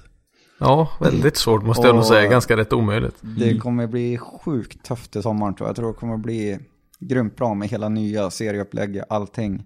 Jag vet, alla förare samlas i samma serie. Det kommer bli helt awesome till sommaren. Ja, det kommer vara underbart. Det kommer vara galet. Men Fredrik, den ormen har ju förstört för alla. För att lägga en jag tror att det är någon film som heter The Perfect Year eller någonting. Om man ska dra ett Perfect Year i drifting så har man ju ganska svettigt nu alltså. Om någon vill göra det i framtiden, det går ju inte. Om någon skulle känna för det. Ja, det går ju inte. Jäklar. Ja, nej, det kommer bli svårt att toppa ett sånt rekord. Alltså det vill typ man kan ha en sån här perfect event, man kvalar detta och vinner, och det har du ju dessutom också haft. Ja, både 1 och 2 gånger tror jag. 3 av 4. 3 av 4. Ja, visst. Ja, Så det var jag menar, en kval första plats som jag missade. ja, det måste vara någon slags rekord liksom. Ja, Nej, det det var är helt grymt. sanslöst. Jävlar. Ja, ge mig mer kaffe, det här går inte. Lyssna på den här smörjan. men du fick ju inför 2015 så hade du mer pulver. Eller 2014 menar jag, så hade du mer pulver. Ja, precis. Men fortfarande så är det ju det här att det saknas ju det där sista. Man vill ju lägga Granlunds ridåer. Och det går inte. Det är en omöjlighet med den effekten jag har haft. Men det råder jag bot på nu till nästkommande säsong. Spännande. Ja. Ja, det ska bli grymt. Alltså, jag ser så sjukt mycket fram emot att gå tillbaka till att åka Turbo 6 igen. Jag har ju hela tiden lite granna klandra mig själv varför jag bytte till V8. Jag tyckte att det kändes som en jättebra idé då, samtidigt som jag visste att det skulle ha sina svagheter. Jag skulle kunna trimma V8 vidare så pass att den blir konkurrenskraftig. Men det blir så äckligt mycket pengar. För jag vill fortfarande inte gå ifrån min princip i sådana fall och gå på överladdat, utan jag vill fortsätta åka sugmotor. Då blir det dyrt. Ska man upp på kanske 650-700 hjulhästar sugmotor, då börjar det kosta riktigt mycket pengar. Så det var inte att tänka på faktiskt. Nej, jag vet att, nu har inte jag superkoll på det, men jag vet att Daniel Johansson som kör den här Driftlab S13 med V8. Han håller på att bygga nytt. Ja, han byggde ju nytt inför 2014. Han sa väl att han lagt typ så här, han la 50 000, fick typ 50 häst. Ja, men det är lite grann så det är att åka sugmotor. Man kan säga, det är ganska bra faktiskt. Och säga att en hästkraft kostar 1000 kronor.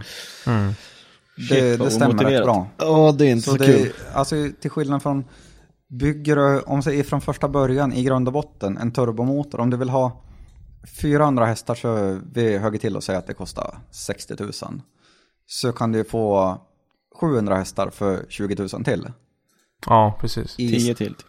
Ja, beroende på vad man väljer för komponenter och så absolut. Men skillnaden i effekt är väldigt liten när man bygger en turbomotor från grunden.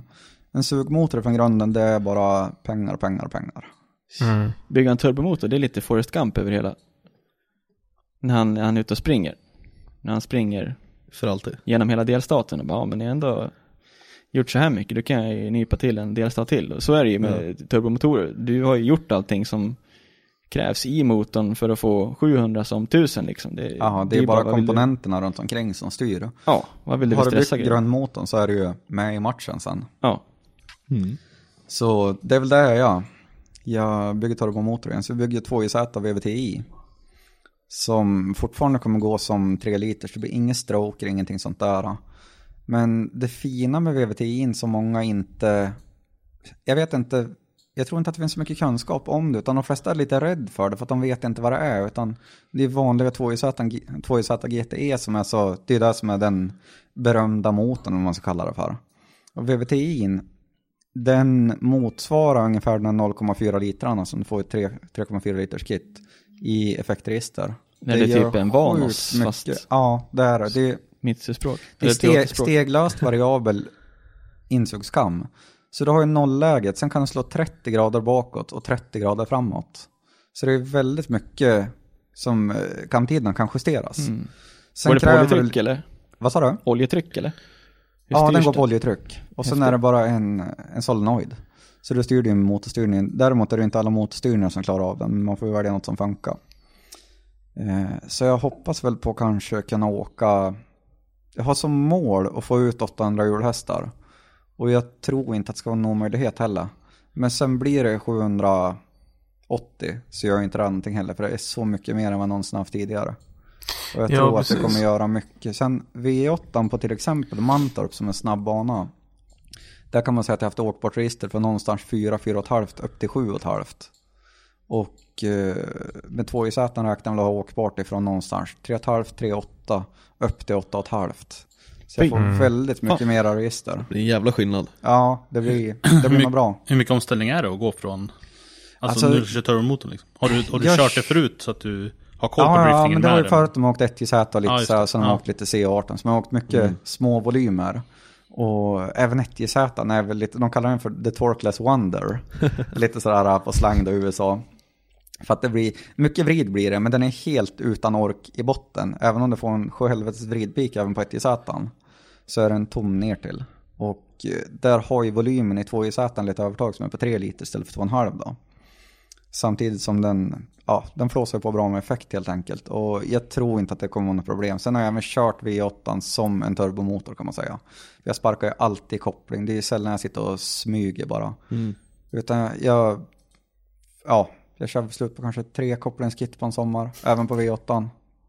Men det är för att jag har den körstilen. För jag gillar att köra så. Känna det här att man kan... Ja, men man stampar lös grejerna när man vill att det ska komma. Istället för att sitta och vänta på någonting som ska byggas upp en lite längre tid. Ja. Mer aggressivitet. Det funkar ju uppenbarligen. Ja, absolut. Det funkar klockrent. Så vi hoppas på att turbomotorn funkar lika bra. Men det tror jag nog. Och hur tänkte jag, menar, inspirationen kommer väl då att du vill ha ett bredare register. Det finns ju folk som har kört både med VVTi och med BMWs Vanos och lite såna grejer och fått sjukt bra resultat med det, men man ska kunna skruva grejerna och kunna mappa och grejer och liksom, och du känner dig säker att det här fixar ni med VVTin? Ja, den motorn som har suttit i lillebrorsans BMW 36 tidigare. Det är ju den 2JZ VVTin som jag köpte innan jag var då att åka V8 istället. För han köpte de grejerna av mig när jag gjorde det här lappkastet inför 2013.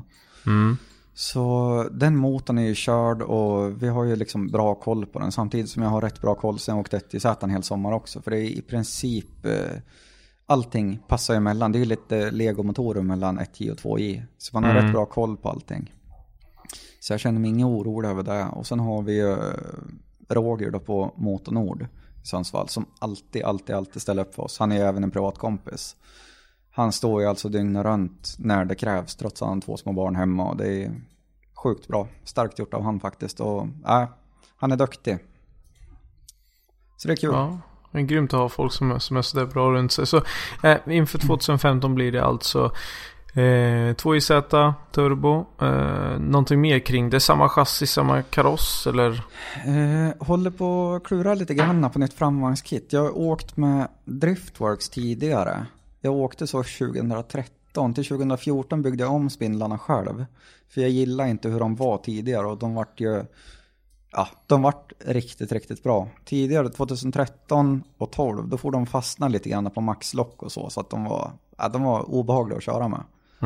Men sen till i sommar då har fått bot på det här. Så det var lite mera styrvinkel och de fastnar inte. Utan det är liksom sån smör och bryta lös dem även ifrån full styrning. Men nu kikar lite grann på några alternativ på kit som styr ännu mer då. Och det är inte bara Weissfab som kanske är det självklara tanken om det här. Utan det finns annat också. Men ingenting är bestämt än. Okej. Det kan hända att jag bygger om de här spindlarna en gång till och ta ut lite mera styrning ur dem. Jag får se vad jag gör. Kommer du köra samma typ av fjädrar, dämpare och såna här saker också eller? Det hänger också lite grann i luften. Det är mycket som hänger i luften på sponsorsidan just nu. Snarare allt egentligen. Jag kan väl inte säga att jag har landat så speciellt mycket än. Men det är mycket kontakter som är öppnad som känns bra på gång. Men ingenting är liksom slutgiltigt och fastskrivet. Okej. Men jag har väl som mål att kunna byta statdämpare också. Jag har jättefina dämpare grejer nu också i dagsläge. Men det hade varit fint att lagt dem på hyllan, ha dem som reserv.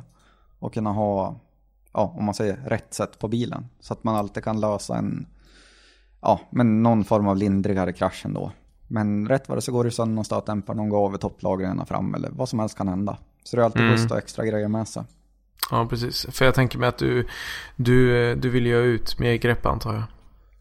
Ja, jag har åkt Driftworks setup bak tidigare med deras spindlar och stag och hela faderullan. Och bytte egentligen, jag vet inte, nyfiken. Ville prova och se om Weissfab var någonting att åka med. Och det är bättre. Bilen är mer konsekvent och lite greppigare framåt. Men den är betydligt mer konsekvent i sidledes på sladd. Den är mycket stabilare. Så att de grejerna kommer bli kvar, för det är jag jättenöjd med. Och däcksmässigt så har jag, den dealen är inte heller slutgiltigt, men jag har en bra grej på gång med Kumo. Så i sådana fall kommer jag åka R-däck hela sommaren. Och det är inte så mycket på grund av svenska serien egentligen, utan jag vill ju ut och åka Europa och åka Drift All-Star. Så vi kommer även jaga lite vikt på bilen samtidigt som vi behöver göra greppet. Och bara för att man inte ska få skruva ihjäl sig mellan gatdäck och R-däck. För man sätter upp bilen på olika vis, både med stötdämpare och lite hjulvinklar och allt möjligt för vad som ska funka bra. Så kommer vi åka R-däck hela tiden. Okej. Så om man sammanfattar din bil så kommer den bli starkare, snabbare, lättare, bredare, greppigare. Ja. Kul. Känns bra, Rickard. Det är inte svårt nog nu, det är det som är målet i alla fall. Man måste jobba mot någonting. Ja, det är kul för dig. Nu ska jag dra en sån här riktigt, du vet, så här, det går på spikmatta fråga egentligen. Men tror du inte att du kommer att starta någonting, du kommer att få en arg pöbel förr eller senare efter det, i och med att du kommer att starta det här RDX-kriget nu? Det kommer att bli en materialsport av drifting. Det är ju en materialsport redan. Och alltså det är så svårt där. Jag har hängt med lite grann i de här däcksdiskussionerna där som har varit på internet och allting. Och jag förstår folks tanke om att kan man inte förbjuda däck och si och så. Och jag kände själv så förut när jag var lite nyare i det här att men det där är ju skitdyrt. Men på något vis under resans gång så löser man problemen. Det är inte lätt. Det är sjukt svårt att jaga sponsorer och få till det som man vill ha. Men får utvecklas. Och tittar man på All-Star, där åker alla R-däck oavsett vad det är för kaliber på förare och bilar. Och det bara är så att det hör till. Och de åker med egentligen skrot, vissa av dem. Men de åker så äckligt fort. Och det är ju däck och det är vikt framförallt som gör att de kan åka så fort. Och så ganska små hjärnor, tror jag. Ja, det är bra. Och mjukisbrallor. Jag tror det har med det att göra också. För att ibland är de helt vilda, så man bara funderar varför. Så det är för mycket, tänker man. Men om vi vänder på frågan, alltså eller ifrågasätter din fråga, Dennis. Nu när du säger så, att kommer du, Fredrik, få arga pöben på dig för att du startar RDX-vågen? Samtidigt, han vann allt som gick i år. Han körde ifrån alla.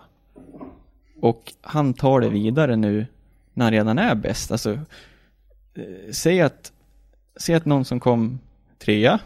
Nej, men ta inte 3, ta 4. Rent hypotetiskt. Ta 4 liksom. Om han liksom, eller vi säger 3. Vi säger att jag skulle köpa R-däck nu. Alltså, skulle inte det kännas lite fulare att liksom att jag försöker ta mig vidare förbi Sjödin på R-däck till nästa år? Nej, men liksom jag tycker han sitter i en grym position till att göra någonting, ta det lite längre. Men absolut. Det var ju, Rickard, efter du åkte också Drift All-Star Kaunas i Litauen. Och då hade ju du, lika som jag, laddat med R-däck. 3 olika typer R-däck. Ja, precis. Och det var ju det du pratade om nu också, att du hade problem på Grandal. Att det funkar inte riktigt och det känns lite latch. Och det är ju... Och R-däck är inte bara bra, utan det kräver sin man också. Alltså det är verkligen lurigt och det kräver inställningar på bilen. Och allt är inte så självklart bara positivt med att åka bättre däck. Mycket grejer kan bli lurigare också. Men både jag och Rickard åkte R-däck på sista SM-finalen. Bara för att ge ett exempel. Vad sa du? Ge ett exempel. Vad blir lurigare? Följa någon också. Du måste... Ja, precis. Någon det som är åker sjukt mycket 245 lurigare att följa någon som åker lite långsamt. Det är så lätt som på Grandal till exempel, där det är långa raker. För det är framförallt rakt fram som du har ett stort övertag med R-däck. Att du kan äta i kapp en lucka eller du kan rycka ifrån i en lead. Men att ligga tajt på någon ut ur kurvan för en lång raka, det kan skapa ett helvete innan du är framme vid nästa böj. Ja, du lör full gas men du får inte köra man liksom. Nej, det är precis. jobbigt. Och du måste hålla bilen på vinkel. Det är jättesvårt där. Det är riktigt knivigt. Sen vill du inte släppa en för stor lucka, för du ska hinna äta ikapp det igen i nästa böj. Och sen kräver det mer av chauffören. Man måste vara mycket mer bestämd och kasta bilen hårdare, vara distinktare med allting. Du kan aldrig tveka, utan det är lite... Det är svårt, det finns inga marginaler riktigt. De försvinner mer och mer. Ja, jag ska inte säga att det är som åka fyrhjulsdrift, men det är lite samma princip. Det är allt eller så är det inget. Och det är inte alla som fixar det. Jag tror inte alla uppskattar känslan av R-däck faktiskt. Utan det kan lura till det. Men det jag skulle komma till, det var ju på SM-finalen nu när både jag och Rickard åkte R-däck. Det är för att vi hade leftovers från sista Drift All-Star-finalen. Och det finns ingen anledning för mig, tycker jag, när jag har R-däck som ligger hemma i garage. Varför ska jag kosta på inför vintern och köpa gatdäck? Det känns ganska orimligt enligt mig då. Så det var bara egentligen en tillfällighet att jag hade sådana däck och därför åkte vi upp på finalen då. Jag hade klurat till det ännu mer, så när vi åkte till Kaunas så hade jag med mig, när jag stod på helt vanliga Achilles ATR Sport. Alla däck var 265 år. Och jag tror jag hade 4 sådana med totalt som jag tränade på. Man fick 9 träningsrepor. 9:e repan körde jag på, allihopa träningsrepor körde jag på ATR Sport, vanliga gatdäck. Det var skitkul. Ja, och sen fick man inte köra något mer förrän det var kval. Och då står jag med 3 olika typer av R-däck. Och på förarmötet som var kvällen innan så typ var det världens, kommer du ihåg det, Sjörin? Det var världens kött om Achilles 1, 2, 3. Ja, att de är för överlägsen. Så att de övriga Drift All-Star-förarna som inte åker Achilles, nu är det många av dem som gör det, vill att de däcken ska klassas ner. Så de har ju en maxbredd i Drift All-Star på 265 mm och däcksbredd. Men de vill att Achilles-däcken till exempel ska begränsas till 245. Så för att de är så pass överlägsna. Så hela det snacket liksom, jag bara vad fan ska jag välja nu då? Så hade jag Maxis med och Federal RSR. Och jag tänker, inte en chans att jag provar liksom gå från gatdäck till Achilles 1, 2, 3 när jag ska... Som ska vara så bra som Rickard aldrig har provat, utan han bara hört snacket om att exakt. De är så grym så att jag vet inte vad jag ger mig in på riktigt. Nej, och vad heter han? Ardo Weisfeld. Han bara, it takes big balls to drive these tires. You have to let the car slid out to the wall and then flat out. Ja, men han liksom jävligt sykt för övrigt. Jag såg det, jag hade kaffekoppen som Rickard, armarna är kors också. Ja, just det.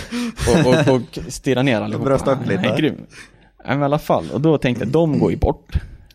Och sen då, Maxis, men de har ju Halvarsson sagt att de är jävligt bitiga, och på handbromsen så är det liksom, bilen stannar nästan, man får väldigt tuff. Jag bara, men då tar vi Federal RSR, för det är många som har sagt att de tyckte inte jag var något mycket bättre än gatdäck. Och så åker man ut på banan, man kastar i 3:an och drar en liten drift liksom, och det är bara, jag bara, fan är det frågan om? Var det sparken i ryggen? Ja, ska det inte spinna nu liksom? Så jag bara, alltså det här nu, och alla står och kollar och det är världens arrangemang det där, så man blir nervös av att bara se banan liksom, för den är livsfarlig. Det är... Och betongmurar, som de älskar. Vad är en clipping point i Kaunas? Jo, det är en målad zon på en betongmur liksom, som du ska ta helst.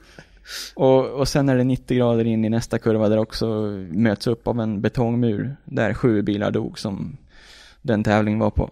Så jag bara, ja, det är kul. Så jag började värma med de här reserven och normalt sett så låter det inte så mycket när man burnar. Många som kör drifting med för lite effekt, då tjuter det. Liksom driftbärs, Gröndal, du har ju liksom däcktjut till... Det är bara däckskrik hela dagen. Till Kvicksund, för folk får knappt lösdäcken liksom. Så lät de däcken när jag burnade på 3ans växel innan starten gick liksom. Så jag tänkte nu, jag bara, fan ska jag göra? Köra på 4? Ja, men då blir den ju inte som jag är van med banan. Då kommer jag inte nå i kurvorna. Så jag bara, skitsamma, jag kör 5an. Nu får den smaka här.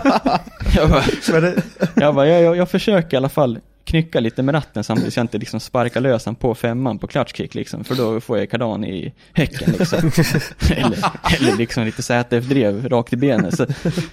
Så jag bränner på 1an, 2an, 3an. Jag bara, det här, nu är jag sugen på att trycka bromsskärmen. Nu känner jag att jag satt E30 ner liksom. Och sen klipper jag i 5an och åker liksom på vrid igenom. Och sen bara, nu är det bara att hålla i sig. Så jag sparkar lös den där med koppling och ratt och allting. Och den där M5-motorn som normalt bara hälsar på varvstoppet direkt. Den ligger på någon konstig så här vridvarv och låter som typ en tjur som är jävligt sugen och bara står och morrar liksom. Och jag bara, vad fan? Och sen sätter bilen fart och jag bara, jävlar. Så får jag liksom så här juckratta lite grann för att han fortfarande ska ligga på ställ så att den inte liksom greppar och bara tar mig åt skogen. Och sen in i nästa kurva och då bara, nu går det jättefort. Missar den zonen som jag var en av de bättre där på att ta, för där låg jag alltid jättenära. Jag var efter hastighetsmätarsträckan då. Och där låg jag på vanliga däck på 110 och det var ju de som körde snabbt. Det låg ju på 110 i princip. Och då jag bara, nu skiter jag knäck. Så jag rycker i kryckan där. Och sen kopplingsstumpar och bilen bara och jag bara, nej. Och sen och sen och så bara, så där, nu har jag missat allting. Fuck det här skiten. Så åker jag dit, jag bara, nu lär vi byta däck. Och de bara, upp igen liksom. Jag bara, står en kille med mjukisbrallor och jag bara, hatar den. Så åker jag upp dit och bara, fan ska jag göra? Har jag luft med mig så jag kan fylla på med mer luft? Vi åkte liksom 1,4 som man ska göra med däck. Och jag bara, nu skiter det. Alltså, det enda man ville var ju att spara bilen till SM-finalen. Men jag tänkte, jag skiter i det. Jag har åkt så här långt. Så nu blir det varvspärr och bygga ladd liksom medan jag åker på handbroms. Och det gjorde jag, men det gick inte ändå. Han slog inte lös den där skiten. För fan. Så det var... Det sög. Och tilläggas, det är inte så att du åker med en 450 hästars snurra direkt. Nej, den är ju stark. Jag vet inte hur mycket den har, men den har bra mycket. Nej, bra mos. Ja, den har ju aldrig lagt på när man ringt förut. Den svarar ju alltid. Men nu, fan. Ja, nej, men sen har du också märkt, Rickard, lite grann med understyrningstendenser och grejer som kommer i samband med däck bak. Att du vill hasa lite fram och det blir lite fladdret och... Det gjorde den inte faktiskt. Nej. För det var så mycket attack på den, men den var ju snabb. Ja, så ni kör inte R-däck runt om alltså? Nej, jag åker skitigaste man kan köra fram. Ja, så. Jag har provat både och. Det är på 2 sätt det där. Åker en bana där det krävs mycket attack, mycket vinkelinitieringarna, då kan det vara rätt tacksamt att ha ganska dåliga framdäck. Skidda lite. Så att precis. Att du hasar lite fram. Så att du kan gå mycket mer än vad styrningen tillåter och ändå kunna ligga på gas, om man säger så. Istället för att vänta ut tills du är inne på vad styrningen klarar av igen. Så kan du alltid bara fläska på fast inte styrningen räcker. Det där hörde jag. Det där, typ Mantorp Park, den vill ju ha bra framdäck. Ja. För där vill man kunna åka fort och hänga lite i framdäcken. Men som Kaunas där vi var, där är det ju ganska tacksamt att inte ha så bra däck fram. Ja. Så det är en balansgång det där också. Det är det jag menar. Det är inte bara solsken och fantastiskt att åka däck bak. Nej. Inte så som alla som inte har provat tror att det är. Så grejen det här med att skidda fram, det hörde jag faktiskt via min polare som jobbar på BMW och han var på kurs med Granlund. Och de snackade mycket drifting där då. Min polare tyckte det var coolt och intressant liksom. Och han hade sagt det att man får inte ha för bra däck fram liksom, för det är schysst att kunna och låta det glida ut lite ibland. Så att, ja, då lärde jag mig det tyckte jag när min polare sa det. Så jag skaffade ju. Jag bara någon som har begagnade 215. Så fick jag ett par skitdåliga 215. Vad kung, de är skitdåliga, jag tar dem tack. Ja, men de var det. Det hette något så här, jag kommer inte ens ihåg vad det hette. Folk bara garva liksom. Ja, men det är bra. Tills jag körde Mantorp och man kommer efter långa rakan och ska liksom gasa upp den på häng och det bara liksom skicka rakt ut. Så jag bytte i alla fall till nya skitdäck till. Men det jag tänkte på med det här med Kaunas i alla fall. Då var vi, efteråt så frågade vi, alltså vi har ju åkt från fucking Sverige för att komma hit. Vi har åkt båt och från det här och liksom vi kan bättre än att inte kvala in egentligen. Kan vi få köra dag 2 på träningen i alla fall? De bara ja. Jewelry isn't a gift you give just once. It's a way to remind your loved one of a beautiful moment every time they see it. Blue Nile can help you find the gift that says how you feel and says it beautifully, with expert guidance and a wide assortment of jewelry of the highest quality at the best price. Go to BlueNile.com and experience the convenience of shopping Blue Nile, the original online jeweler since 1999. That's BlueNile.com to find the perfect jewelry gift for any occasion. BlueNile.com. I'm Sandra, and I'm just the professional your small business was looking for. But you didn't hire me because you didn't use LinkedIn Jobs. LinkedIn has professionals you can't find anywhere else, including those who aren't actively looking for a new job, but might be open to the perfect role, like me.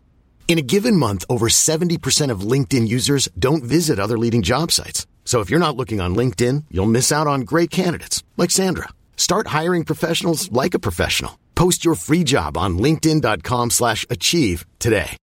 Millions of people have lost weight with personalized plans from Noom. Like Evan, who can't stand salads and still lost 50 pounds. Salads generally for most people are the easy button, right? For me, that wasn't an option. I never really was a salad guy. That's just not who I am. But Noom worked for me. Get your personalized plan today at Noom.com. Real Noom user compensated to provide their story. In 4 weeks, the typical Noom user can expect to lose 1 to 2 pounds per week. Individual results may vary. Ja. Vi bara okej. Hade ju typ 7 kort till i bakfällan, i bakfickan som stödkort för att liksom övertala han till att vi skulle köra. Så vi bara okej. Så då dag 2, jag bara nu provar vi Achilles 123, det är liksom inget problem. Och det var ju klockrent. Då förstod jag varför det var världens bästa driftingdäck. Det är inte för att de greppar värst, utan det de gör, de låter det glida ut i kurvorna, men sen kan du greppa dem framåt också. Så jag tyckte inte de hade någon... Alltså... Det är bra. Jag har aldrig provat 1, 2, 3 själv. Men det sägs ju att det är väldigt, väldigt bra forward bite i dem. Men sidledes är de ganska halkiga istället. Exakt, så där kan du styra det precis som... Det är bara att lägga med vinkel så sänker du farten. Det funkar ju som ett vanligt gatdäck. Men sen kan du lägga lite mindre vinkel på bilen och bara sticka som en projektil. Så därför förstår jag varför det kanske borde sättas gränser på det däcket. För det är det. När man lär sig hantera det däcket så är det ganska oslagbart kanske. Jag vet inte. Lätt kört. Men snabbt. Ja. Men sen hade du lite otur också som vi upptäckte i efterhand med dina RSR-däck där nere. Det var ju att du hade fått ett par RSR som är ganska ovanligt. Du hade fått Treadwear 140 istället för Treadwear 180 som det brukar vara. Ja, det är inte så jävla han konstigt. hade fått ett däck som är mycket, mycket klibbigare än det vanliga RSR-däcket som alla pratar om. Och även jag föreslog ju för Rickard att ta RSR-erna för att de är inte så badass att åka på. Utan de är jättebra att kliva in på. Ja, vi kollade ju på det efteråt när jag hade spöat upp bilen på kvalet. Och då hittade vi på att mina 123 hade 180 eller 200 i Treadwear. Ja, 200 tror jag på dem. Ja, så då tänkte vi, men det var därför vi beslutade att titta på dem dag 2 då. Och det var ju rock'n'roll dagen. Det var ju skitbra. Då så. Så att det är också lång diskussion. Det är också olika däck liksom. Det är inte bara R-däck utan det är olika. Väldigt olika. Ja, precis. Nej, det är noga det där att titta. Och just det här som ni säger att det här är federal RSR. Ja, fast det är en annan batch av federal RSR. Ja, men nu fan ska jag veta det. Nej. Liksom. Nej, man ska nog hålla sig, man ska nog göra så att man ska bestämma vilka däck man ska köra och sen håller man det säsongen ut liksom. För för mig var det bara trubbel när jag försökte labba lite, även fast skulle varit till det bättre liksom. Precis, så får man någonting som man inte är van med och så blir det pannkaka. Ja, så får man lära om sig igen hur allting funkar igen liksom. Nu har jag hittat däck som jag egentligen skulle vilja köra, så får jag råd med det så kör jag också R-däck nästa år, men räcker inte pengarna mängdmässigt till att köra det, då kommer jag köra gatdäck, för att så jävla stor skillnad är det inte så att det är så här, men då skiter jag att köra liksom, utan det har man flyt i allting ändå så kommer man långt oavsett däck, tror jag. Men har man möjligheterna så då är det ju R-däck som är framtiden, så är det ju. Det är ju snäppet vassare. Definitivt. Jag tänkte kolla, Fredrik, angående, om vi ska fortsätta på din karriär. Vi har diskuterat lite med SM-vinsten och din kamp med Ivars och lite grejer. Men jag har en annan punkt som ofta kommer upp när jag pratar med dig som speaker på eventerna, men som inte folk har hört så mycket om här, kan jag tänka mig i alla fall. Det är att på din S14 så står det morfar. Ja, precis. Varför då? Det är ju egentligen så enkelt som att han är, precis som alla andra dekoller på bilen, en sponsor. Som han är ju sjukt intresserad till att börja med, och sen så tycker han bara att det är roligt att hjälpa till. Han tycker alltid att men vadå? Kan han göra någonting så är det bara roligt. Det är klart grabbarna ska leka. Han gillar det här. Så det är inte besvärligare än så egentligen. Och han åkte även med när det var SM-deltävling på Sättna på något träningsvarv. Och alltså jag tror jag aldrig sett gubben så glad alltså. Han bara lyste hela karn. Ja, det är schysst. Han är väl lite ökänd av alla som man har jobbat med genom alla tider. Han är pensionär nu då. Men har kört lite grann som en biltjuv genom hela livet själv. Så han älskar ju det här med att åka fort. Det tycker han bara är kul. Så det är inte svårare än så egentligen. Och sen rökte han pipa efteråt, eller? Nej, han röker faktiskt inte längre. Ja, vad bra. Han gjorde väl, när jag var liten så rökte han. Men nu har han taggat ner på det. Ja, det är nice. Det är lite kul just att man ser det är liksom bakaxel deras som sponsor och det är hej och som bara morfar. Ja, det är inte annorlunda. Men alltså, han vill vara med och hjälpa till. Det är klart han måste få göra det. Jag menar, alla bidrag är välkommen. Ja, eller hur? Det var min första tanke när jag såg det. Så, morfar, så bara, jaha, är det ett aktiebolag? En enskild firma? Eller? Ja. Morfar. Morfab. Morfar. Ja. Lite rolig detalj där. Så både Ivars och Skedin, ni kan ju svara samtidigt. Behöver ni kanske inte svara, men efter varandra åtminstone. Liksom, vad är det som händer med bilarna just nu? Rickard, eller jag. Ska jag köra? Okej, jag kör. Nej, men det är ju som jag pratade om redan lite grann och tagit upp här, att det är ju motorbytet och framförallt.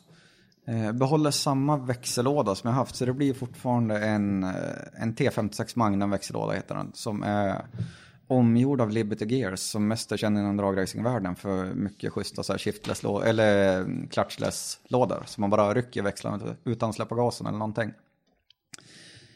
Så den är ombyggd till dogbox, fast det är liksom en vanlig förstärkt T56 egentligen. Så den ska vara god för 950 Newton någonting. Så den är väl lite i underkant kanske mot vad 2 kommer ge. Men de kör dem på så mycket extremare effekter än så utan bekymmer. Det är mest bara för att de ska ha en specifikation från fabriken. Sen blir det fortsatt samma. Vajs för bakvagn. Jag har väl kapat ur bilen ganska flitigt. Nu har jag försökt jaga lite vikt. Lite ny layout i motorutrymme och så blir det med ny motor. Och försökt göra lite smartare lösningar för att det ska gå fortare att skruva när man behöver skruva. Rycka av. Så det blir som en komplett båge fram. Med lyktor och snabbkopplingar på el.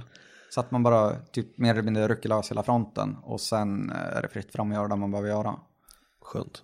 Ja, jävligt smidigt faktiskt. Och vebandskrammer på intercooler och sånt som är bara med... Ja, man bara pillar lös dem med händerna. Man behöver ingen verktyg, ingenting. För att det ska gå riktigt, riktigt fort och slita så här allting när det är stressigt på en tävlingsdag.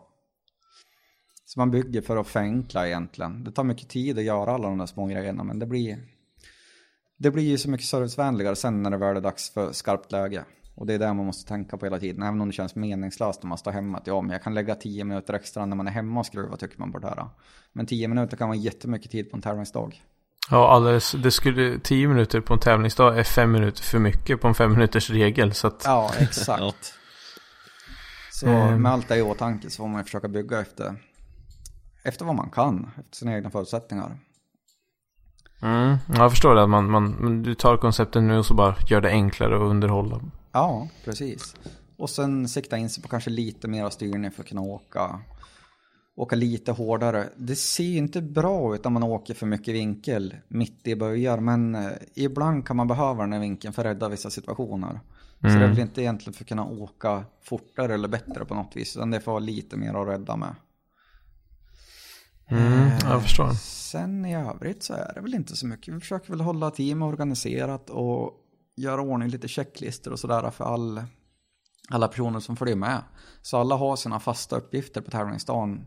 Någon sköter typ däcksbyte och kollar lufttryck, och någon ser till att det alltid är bränsle i tanken, och någon kikar kanske på några bultar fram. Ja, men ni vet, så här checklistor bara.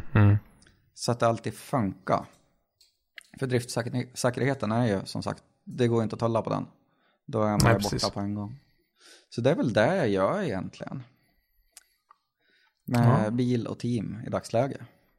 All right. Ja, det låter som att du kommer vara sysselsatt en stund. Ja då, vi har det vi gör.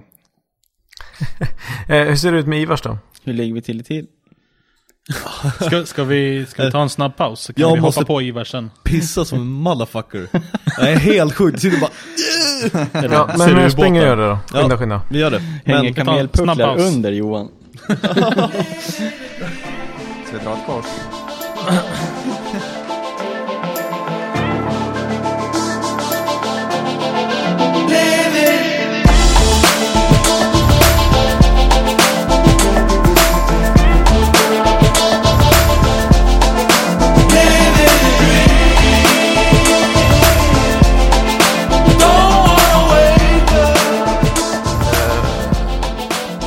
Ja, då är vi tillbaks. Yay! Jag vet inte vad ni har gjort. Jag har inte gjort ett jävla skit. Eller jo då, för jag har kollat på Fredrik Åsbergs nya video Dream Ride LA. Ja, vi hann med det här också i pausen. Inte illa. Nej. Fullgod.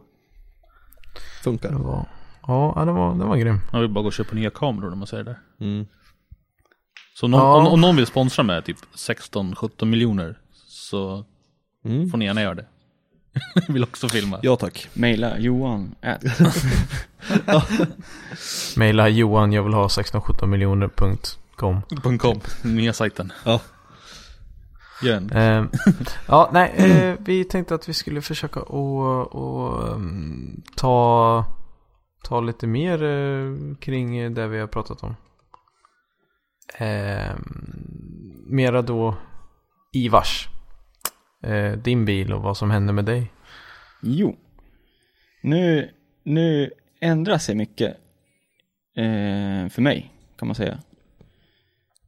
Förra året var ju ett läroår, kan man säga. Man får liksom känna på en ny typ av nisch, bilintresse. Alltså genom åren så har jag alltid haft väldigt mycket tid. Alltid har man en stram budget liksom på sina projekt. Men i början så var det enda polarna gjorde liksom, det var att vi var ute i garage allihopa. Sen var det mer och mer liksom folk får andra intressen, så jag är inte den som oftast frågar om hjälp. Så att jag beslutar mig att jag meckar mina bilar själv, så blir jag inte besviken om de inte dyker upp liksom. För att det är ovärt att sätta stress på folk. Så har jag gjort. Så att jag har alltid fått alla lösningar så att jag kan skruva mina bilar ner till sista skruv och ihop själv liksom. Och jag har gjort allting själv. Förutom själva bearbetningen av block och topp. Det kan jag liksom inte. Så att där kommer jag gå ifrån lite nu. För att är det någonting som är svårt i en motorsport så är det att ha tid och pengar till allt liksom. Så där har jag liksom bondat med samarbetspartners, alltså sponsorer. Och samtidigt så har jag nu ett glatt team som tycker att det här är kul att hålla på med. De fastnar också lika mycket som jag under säsongen för det här. Okej. Skönt. Har väl egentligen bara en kille som är på alla event i somras. Och han heter Sam, en nära vän till mig som Vi har vuxit som kompisar och i team nu då. Sen har vi en kille som heter Andreas som är ekonomen. Han är med nu. Robert Eriksson, en kille som är på Speedy. Han är med nu. De är riktigt duktiga på att skruva och intresserade. Sen har vi våran filmare Jonny också. Och sen våran festpriser som heter Jarre. Men, så vi ska damma runt på eventen i sommar. Så mycket det går. Försöka hålla det ganska seriöst. Sen nu väntar jag en son om en månad ungefär. Så att fan. både tid och pengar kommer det finnas mindre av. Så att det som är lyckligt nu är att jag har en färdig bil. Det gick ganska bra förra året. Eller gick jävligt bra förra året. Så att med lite sköna människor nu som vill hjälpa till och så får jag ordning på bilen. Och den ska i det närmsta till Tokan på Radio Power. Han råkar kapa ner min bil bak liksom och bara fan nu kör vi en tubing liksom. Jag hatar när det råkar hända. Ja visst. Så jag bara, det är så typiskt. Typiskt. Jag slant. Jag gillar ju vinkelslipen. Fan den är grym. Milwaukee. Jag skulle hämta lite inspiration så jag åkte till Stockholm och hälsade på Tokan och drack kaffe och han har ju ett par år i gamet kan man ju säga så man lär sig om allt och när jag kollar på hans bil så man ger han fria händer lite så. Ja. Man känner sig inte tveksam. Nej, man kände sig ganska grym när man åkte dit full size balls liksom. Sen när man åkte hem så bara fan vad ska jag göra nu då? Det här är inte bra. Så han vill hjälpa till. Så han kommer ihop med en sponsring av Radio Power bygga tubing fram och bak min bil och även lite fästen och sånt. Så slipper jag lära mig den biten liksom och göra de misstagen man säkert gör i början. Så han kommer göra riktigt på en gång. Skönt. Så det är det närmaste som händer. Och sen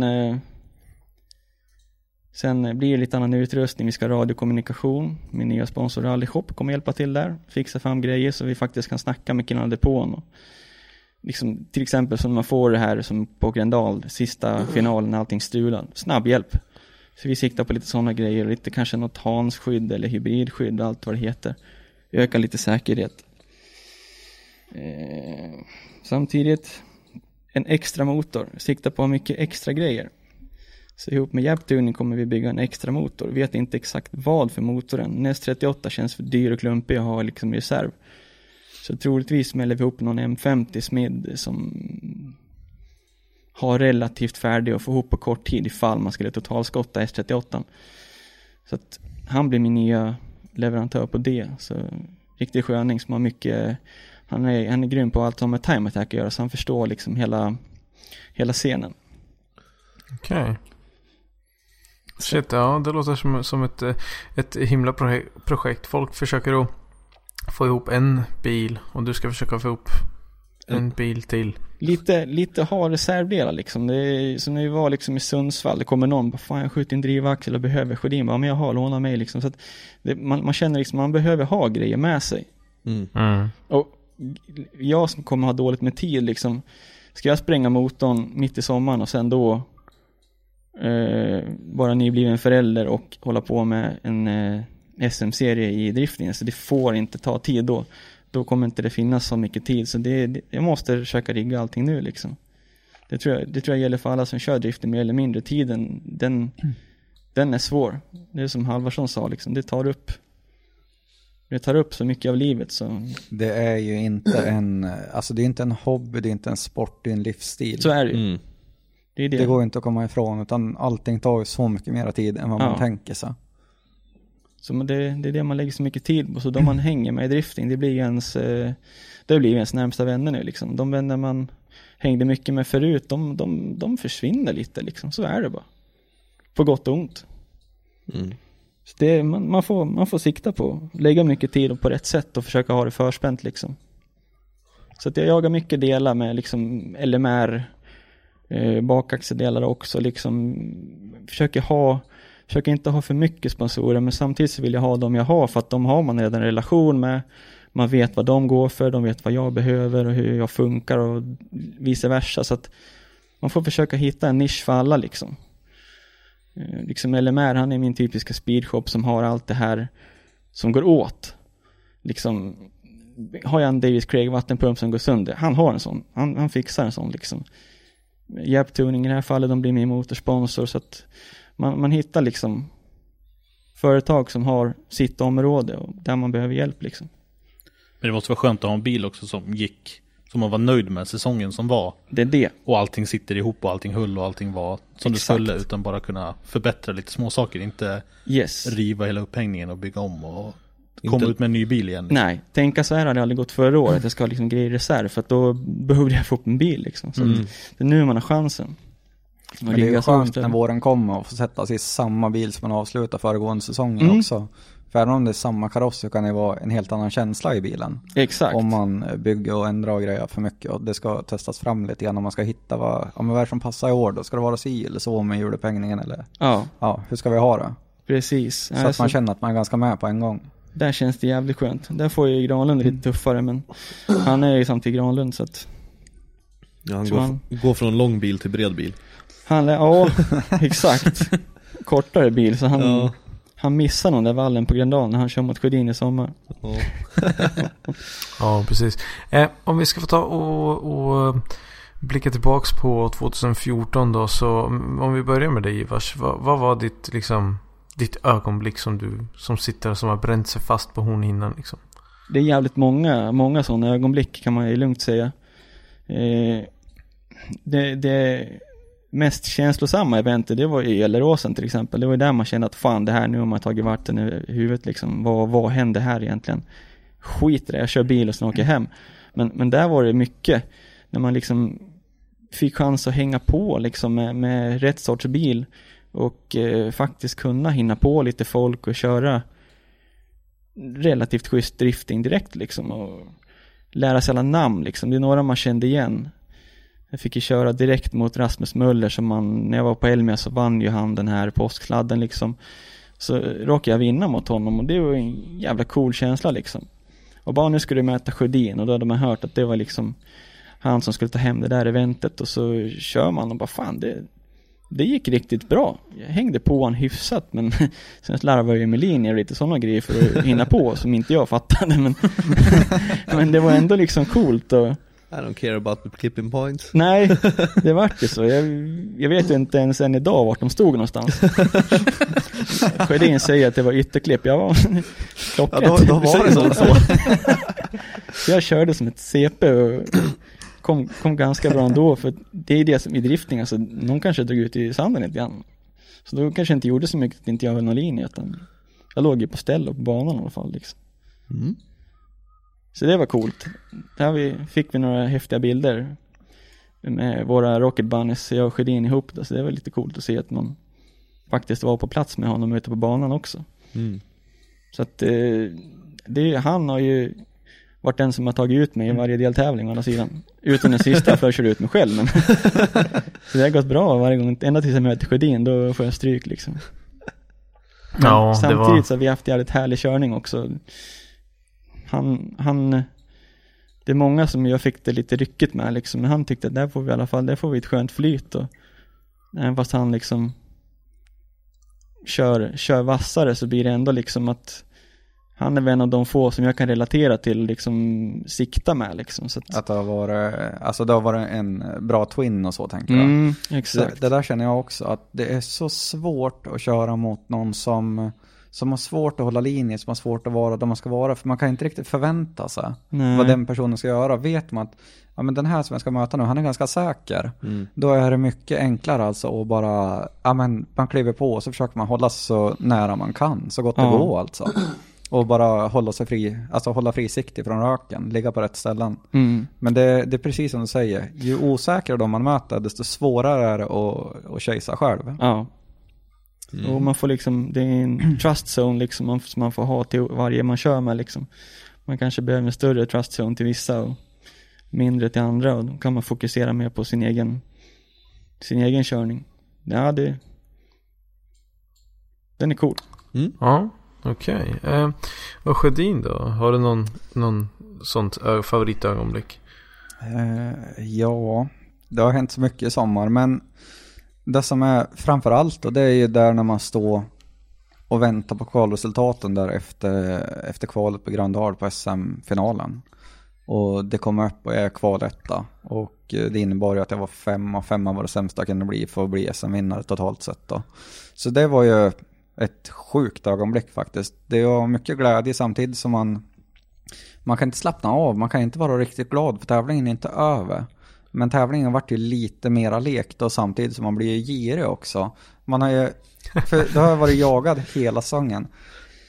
Men det är jättesvårt att sätta ett fast ögonblick. Det är första vinsten på Gelleråsen där jag åkte ut i fjol. Där jag körde bort mig själv. Och få sätta den och känna att shit, vi kom hit och tänkte att vi skulle vinna och vi vann. Den lyckan är enorm. Det är sinnes att vinna allt som allt.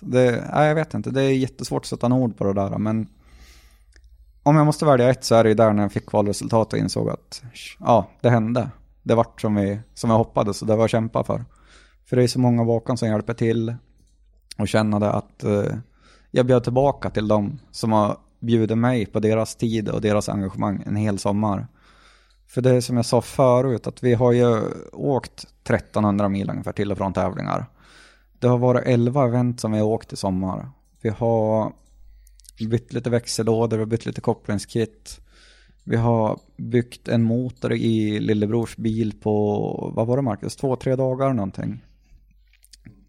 Tror jag. Ja, något sånt. För påsksladden i Elmia, där vi bromsar motor som vi knäckte. Det är för övrigt en motor jag ska åka med nu själv till sommaren. För att det var helt och hållet standardbotten. Det var bara lite ARP-bultar och så i den. Så vi säckade ihop en kolv. För vi bromsade ut 936 Newton tror jag, på 3600 varv. Shit, vad bra idé.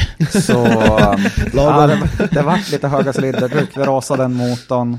Vi bygger en ny motor, rodda delar från hela Sverige. Få ihop det, ställa oss i bänken igen, stå 18 timmar i sträck i bromsbänken. Kasta oss i bilen, jag vet inte fan vad klockan var, 2 på natten eller någonting. Ner till Elmia. Efter den långa tiden i bromsrummet och allt som var där innan. Vi sov nästan ingenting på en hel vecka. På, ja vad var vi? 5-6 gubbar kanske som skruvade nonstop.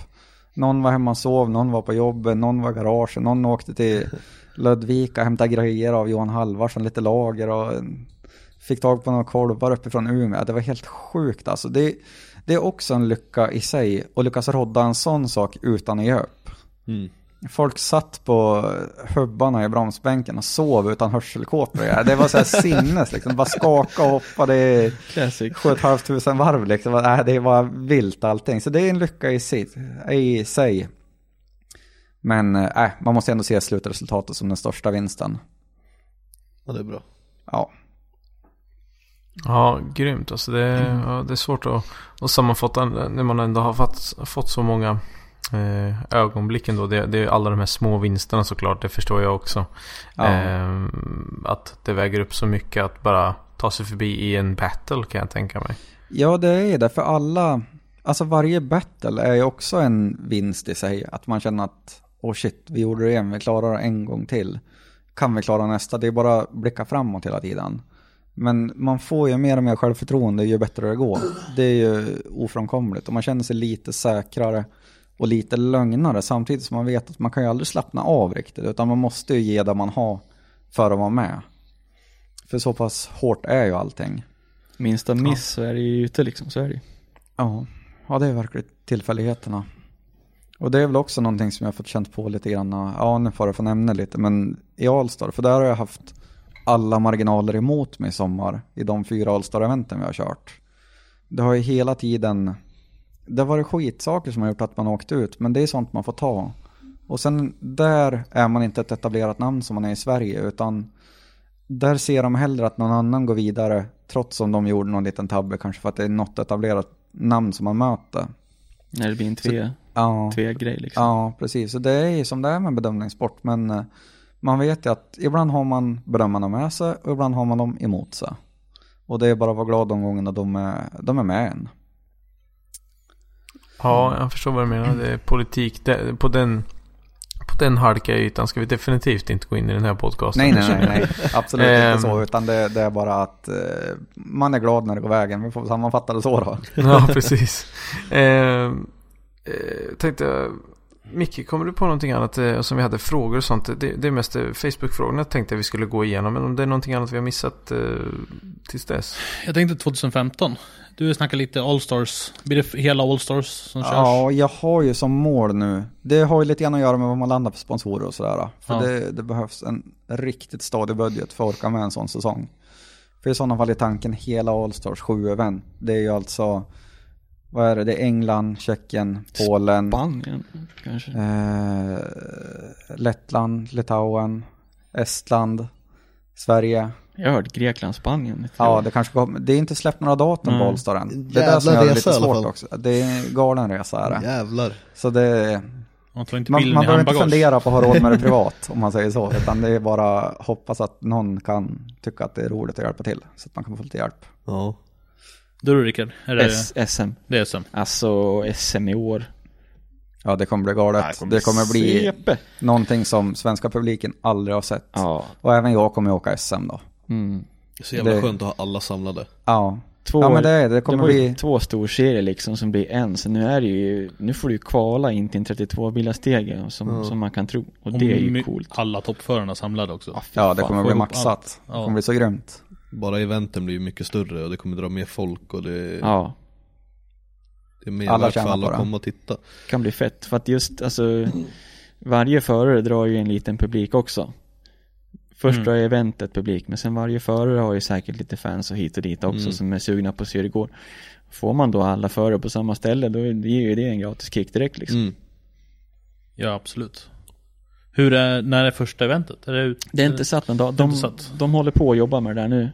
Sitter förhandlingar, det är någon papper hit och dit just för att det är ny ledning. Så att det är mycket, vet inte om man kan kalla det byråkrati än så länge. Innan de får igenom allting. Ja, det är mycket jobb. Men närmast nu är väl Elmia då? Påskkladden kör ni båda två. Påskkladden är ju startskottet. Ja, så är det definitivt. Då är det it's on efter det. It's on. Men där är vi lite kul på gång. Jag och Sjödin kommer ju stå med Unroaders på Elmia. Så det bäst den kom förbi. Ja. Sen kommer vi kika på det nya. Jag sa ju lite mer nyheter där, men jag tror vi ska hålla lite på det. Vi håller på dem. Okay. Så, men Elmia i alla fall. Elmia. Vi har lite mer announcements för Elmia också, men det kommer lite närmare när allting är hopsytt och klart. Exakt, vi kommer hålla er uppdaterade. Vi vill inte bara spela all the beans direkt, utan ni ska få lite uppdateringar då och då så att man kommer ihåg att just det här händer. Ja, just det här händer. För jag vet själv hur jag är. Det är minne som en guldfisk och sen kommer man till mig och bara just det här skulle hänt, ja. Det är helt missat. Så vi ska hålla ett stadigt flöde med uppdateringar. När vi även vet någonting nytt och har spikat någonting nytt så kommer ju ni andra att få veta det också. Så fort som möjligt. Ja. Ska vi ta frågorna? Ja. Nu är ju de utspridda lite här och där. Det var någonting som någon skulle ha slängt ihop i pausen. Ja. Nej, det var inte mitt ansvar. Nej, inte mitt heller. Vi drar en slinga hissmusik. Nu.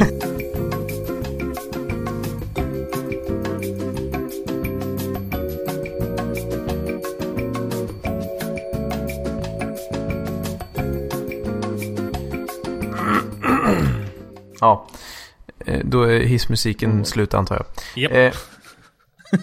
Då ska vi ta lite frågor. Jesper Forsbom frågar: är det teambildning på G kanske?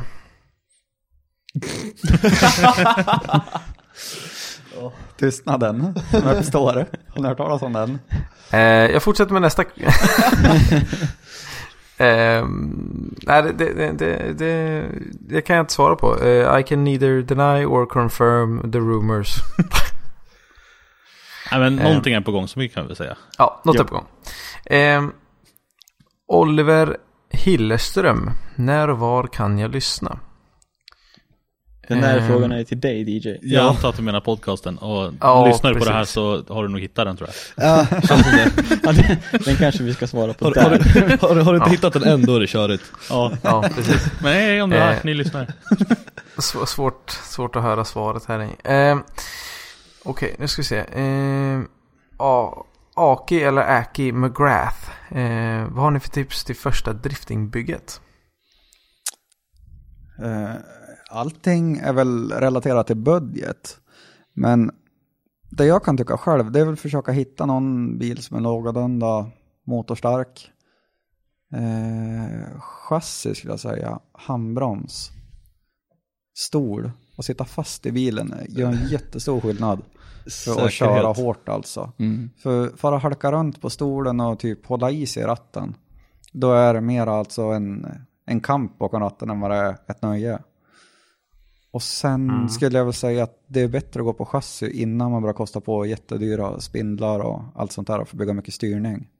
Jag skulle säga, om man ställer en sån fråga så är man nog ganska ny. Ja. Tror jag. Så att, då skulle jag nog titta på vad de flesta kör. Och de flesta som kör och håller på lite enklare, det bästa att få tag i tror jag är en E36 faktiskt. Mycket motorer som passar och växellådor hit och dit. Det är väldigt enkelt. Står mycket på nätet. Och sen har du ju han Tobbe Trollkarl som gör de här lite enklare styrvinkeldapterna. Så du får faktiskt en driftingstyrning på bilen för ganska resonliga pengar. Ja, för pengar, ja visst. Ja, men det är nog bra. Och som Karin säger, sitt fast. Ett annat tips, det är väl kanske, fast det är lite mer teknik då. Det är självklart en svetsad bakaxel eller en vettig diffbroms. Men åka ganska små hjul om du har en effektsvag bil. Lite smalare, gärna liten i diameter också, för då blir bilen starkare. Och jättemycket luft i bakhjulen, för då glider det lättare. Då blir inte allt lika hysteriskt. Det går inte lika fort som det gör i en tävlingsbil. Utan det är ett bra insteg. Det skulle jag säga. Men börja lite i taget och inte bara gå balls out på en gång. Nej, precis. Exakt. Jag tror det är svårt att bygga en värsta sortens probil och hoppa in och faktiskt tycka att det är roligt. Jag tror att man blir skrämd då. Ja. Det är många som överbygger och sen bara typ tippar de över kanten. Då kommer den där frustrationen som vi pratade om förut. Men som du gjorde, inte börja med liksom, så man kan förlita sig på effekten bara, utan man får jobbas lite och lära sig. Hur mycket effekt behöver man då? Vad ska ni säga? Vad är liksom minimum för att du ändå ska kunna köra utan att... Alltså det är så beroende på hur man vill köra, men förslagsvis bör man ju börja på någon plan eller någonting som är ganska öppet och stort då. Det kan räcka med en vanlig 325, typ en E36 eller någonting. Så det är där någonstans cirka 200 motorhästar. För att börja med man växer ur det fort, men det är någonting att börja med. Man kan bara få lite den här bilkontrollen, lite hur pendlar och svänga och liksom hur gör man en transition och lite sådana saker. För så fort du ska vara 350 hästar, om du inte har byggt maskiner förut och hållit på med det, då börjar problemen komma också som du får ta lärdom av sen. Jobbigt att lära sig köra och lära sig mecka på en gång, tror jag. Ja, det kostar väldigt mycket pengar i början när man är ny på motorer, om man inte har någon kunnig med sig runt omkring. Nej. För det finns många nybörjarmisstag att göra i motorbyggande. Ja, det är bra. Marcus Malmén, hur kom ni in i driftingen och hade ni några team med polare eller byggde ni själva? Ja, det har ni gått in lite på. Den är lite besvarad. Ja, det är en ganska stor fråga också, men det är väl det att jag i alla fall alltid haft ett gemensamt intresse med många kompisar.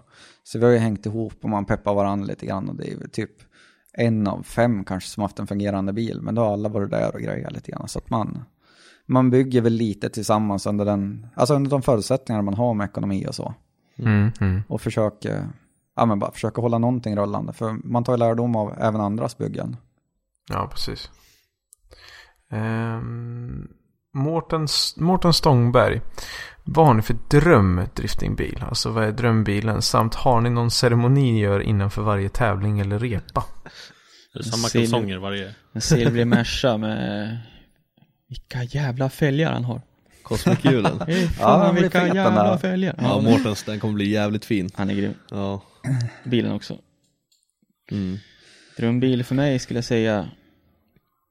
Alltså, du fick en sponsor och han bara, vi ska bygga en bil åt dig, vilken vill du ha? Ja, ge mig en sån där GT86 eller sån här Scion. Det verkar ju coolt. En GT86 alltså. En sån här Daigo Saito GTR känns ju för bråkig. Den är stor. Ja, den är stor. Den känns för bråkig. Oj, det är en svår fråga. Jag har faktiskt funderat på det här jättemycket, för jag har fått frågan förut. Men jag vet inte om jag kan riktigt säga någonting rakt av. Alltså jag gillar S-chassierna. Jag tycker de är behagliga. Jag vet inte, det är ingen drömbil så hej och hå vad flash den var, vad den kostar mycket pengar. Men de börjar ta slut nu. Ja, det är ju lite så. Det är någon som förbrukar alla bakdelar, så alla står där och framdelar liksom. Ja, det är rätt många som lägger dem på taket också. Så ja, precis. Nej, jag vill nog åka S-chassi, tror jag. Tråkigt, men så är det. Det finns ju så mycket att göra med dem, så det behöver inte vara tråkigt. Åka S15 skulle jag kunna tänka mig, för jag gillar hur de ser ut, men bilarna i sig tycker jag om. Vad sa Mårten med? Han sa någonting ja, precis. Har ni någon ceremoni, någon slags ritual ni gör inför varje tävling eller repa? Jag drar ner hjälmen och upp 1000 gånger av någon anledning, för jag försöker få bort hår, men sen har jag inget hår i vägen, så jag vet inte. Det är någon sån här... Det är mustaschen som sitter under hakband, eller? Ja, Ola mustasch i november, det har varit 1 millimeter långt, så det inte hur gick det där. Ja. Det är nog min ceremoni, hålla på och gixa lite med hjälmen. Det är nog mer en tics, tror jag. Jag är nog ganska lugn för de flesta repor. Det när jag vet att nu jävlar, nu blir det åka av, alltså nu är det bara hålla i hatten, för nu får vi. Då spyr du. Jag kan liksom peppa lite igen när man rullar fram, inte när man står på line-upen, utan innan man typ slår lite i ratten och grejer. Cool. Det är lite så, hetsa sig själv. Det kan jag vara, utan att jag tänker, vad kommer på mig själv? Shit, nu är det händer. Bara tagga till. Nu ska jag åka nu. Men det är ingen så bara typ nästan morra. Ingen yoga eller något sånt där. Nej, ingen så här vänstra strumpan för den högra, inga sådana grejer. Inga så här hela dagsrutiner. Man måste äta det här. Absolut inte. Måste ha bacon innan vi kör. Liksom. Down-facing dog. Yoga på taket bara innan start. Ja, precis. Okej. Får se ni utvecklar någon slags ritual under säsongen. Jag ska följa det här lite och intervjua er under 2015 och se om ni hittar någon så här riktig ritual, typ jag ska plantera ett par skitiga kalsonger i dörren eller någonting. Alltid vara bakfull, då kör man lugnast och finast. Man orkar bara inte, man bara fuck, nu får vi det överstökat, nu kör vi bara. Orkar inte dricka så man tuggar piller innan man kör istället. Okej, bakis direkt. Bakispiller. Rasmus Bjerkås, är det sant att du har blivit misstag för Peter Sipens på en studentfest? Den är väl riktad till Rickard. Sipens. Peter Sipen. Du är lite för ung, va? Nej. Är det han som ser ung ut eller du som är gammal? Lite för straight kanske. Ja, jag vet inte. Är han bög alltså? Jag vet inte. Mest obehagligt. Han är högst oklar. Ja. Vad heter han som är Ronny Ragge? Peter Schettman. Han är blivit misstagen för i alla fall. Det kan jag se. Ronny, nej det är Ragge. Alla skitpa. Det var en dag för 2 år sedan jag kom körande i någonting som rullar på 4 hjul. Nej. Nej, inte okay. Peter Sipens. Nej, men Settman, det kanske var han Settman. Kan vara det. Han körde iPhone autocorrect. Ja, precis. Magnus Bäckängen. Vem är mannen i ert förhållande? Han är alltid så rakt på. Ja, ärligheten. Johan Skogsby. Ja, precis. Han vill alltid hänga efter. Han ligger och suktar som laxar när han går förbi. Okej. Ska vi skippa den? On-roaders. I sin tiger overall. Nice. Nu ska vi se. Yvonne Karlsson, har du fått ihop de sponsorer du behöver för att köra den här säsongen? Det har vi väl också täckt ganska långt, va? Jag tror det skulle jag säga. Ja. Tim Fredriksson. Är Nissan-chassit verkligen så bra som alla säger? Eller saknar du att ratta BMW innerst inne? Den var till mig, eller var inte Rickard? Den var till Ivars. Det kan vi få svara på två. Ja, det där är ju bra grejer. Alltså, det är för enkelt med BMW. Eller vad säger jag? Men Nissan, det känns. Det var ju där jag började precis som Sjödin med en S13 liksom, började vässa och skruva och det känns helt rätt att sitta i en sån bil. Jag vet inte varför, det är bara gör det. Men samtidigt så saknar jag sakerna hur BMW ser ut och vad de kostar. Alltså skulle du köpa ett S-chassi, jag är ju på att skita på mig när man får ge 15 000 för en tom jävla pisshög som är rensad inredning på. Jag blev nästan upprörd när jag ringde på en och han sa så här. Nästan lite arg. Ja, vad fan säger du? Och nu är det någon sån här som hatar mig liksom som... Jaha. Nej, men BMW då är liksom där bara, ja, bortskänkes rostfri E36 med skottad motor liksom. Alltså det är sån stor skillnad. Så där saknar jag BMW mycket man kan få tag i för bra pengar. Och sen hur de ser ut. Det är tyska, bayerska, härliga, fina. Sen nackdelen med S-chassi och det är väl lite grann att det är ju lite papier-maché över hela bilarna. Det är klena växellådor, det är klena drivaxlar, det är klent det och det och det. Det är ju, chassit i sig är bra att köra med. Men det kräver mycket pengar för att det ska hålla ihop för det vi gör med bilarna. Det är väl det som är nackdelen lite med Nissan. Men de är ju fina chassin som sagt. Och det finns mycket prylar till dem. Om man inte är så mycket får bygga själv. Det gör det. Det är det som är fördelen när man kör det som de andra har kört ett bra tag. Det är saker som är beprövat och framtaget. Det finns ju liksom 7 olika styrkit till dem. Och...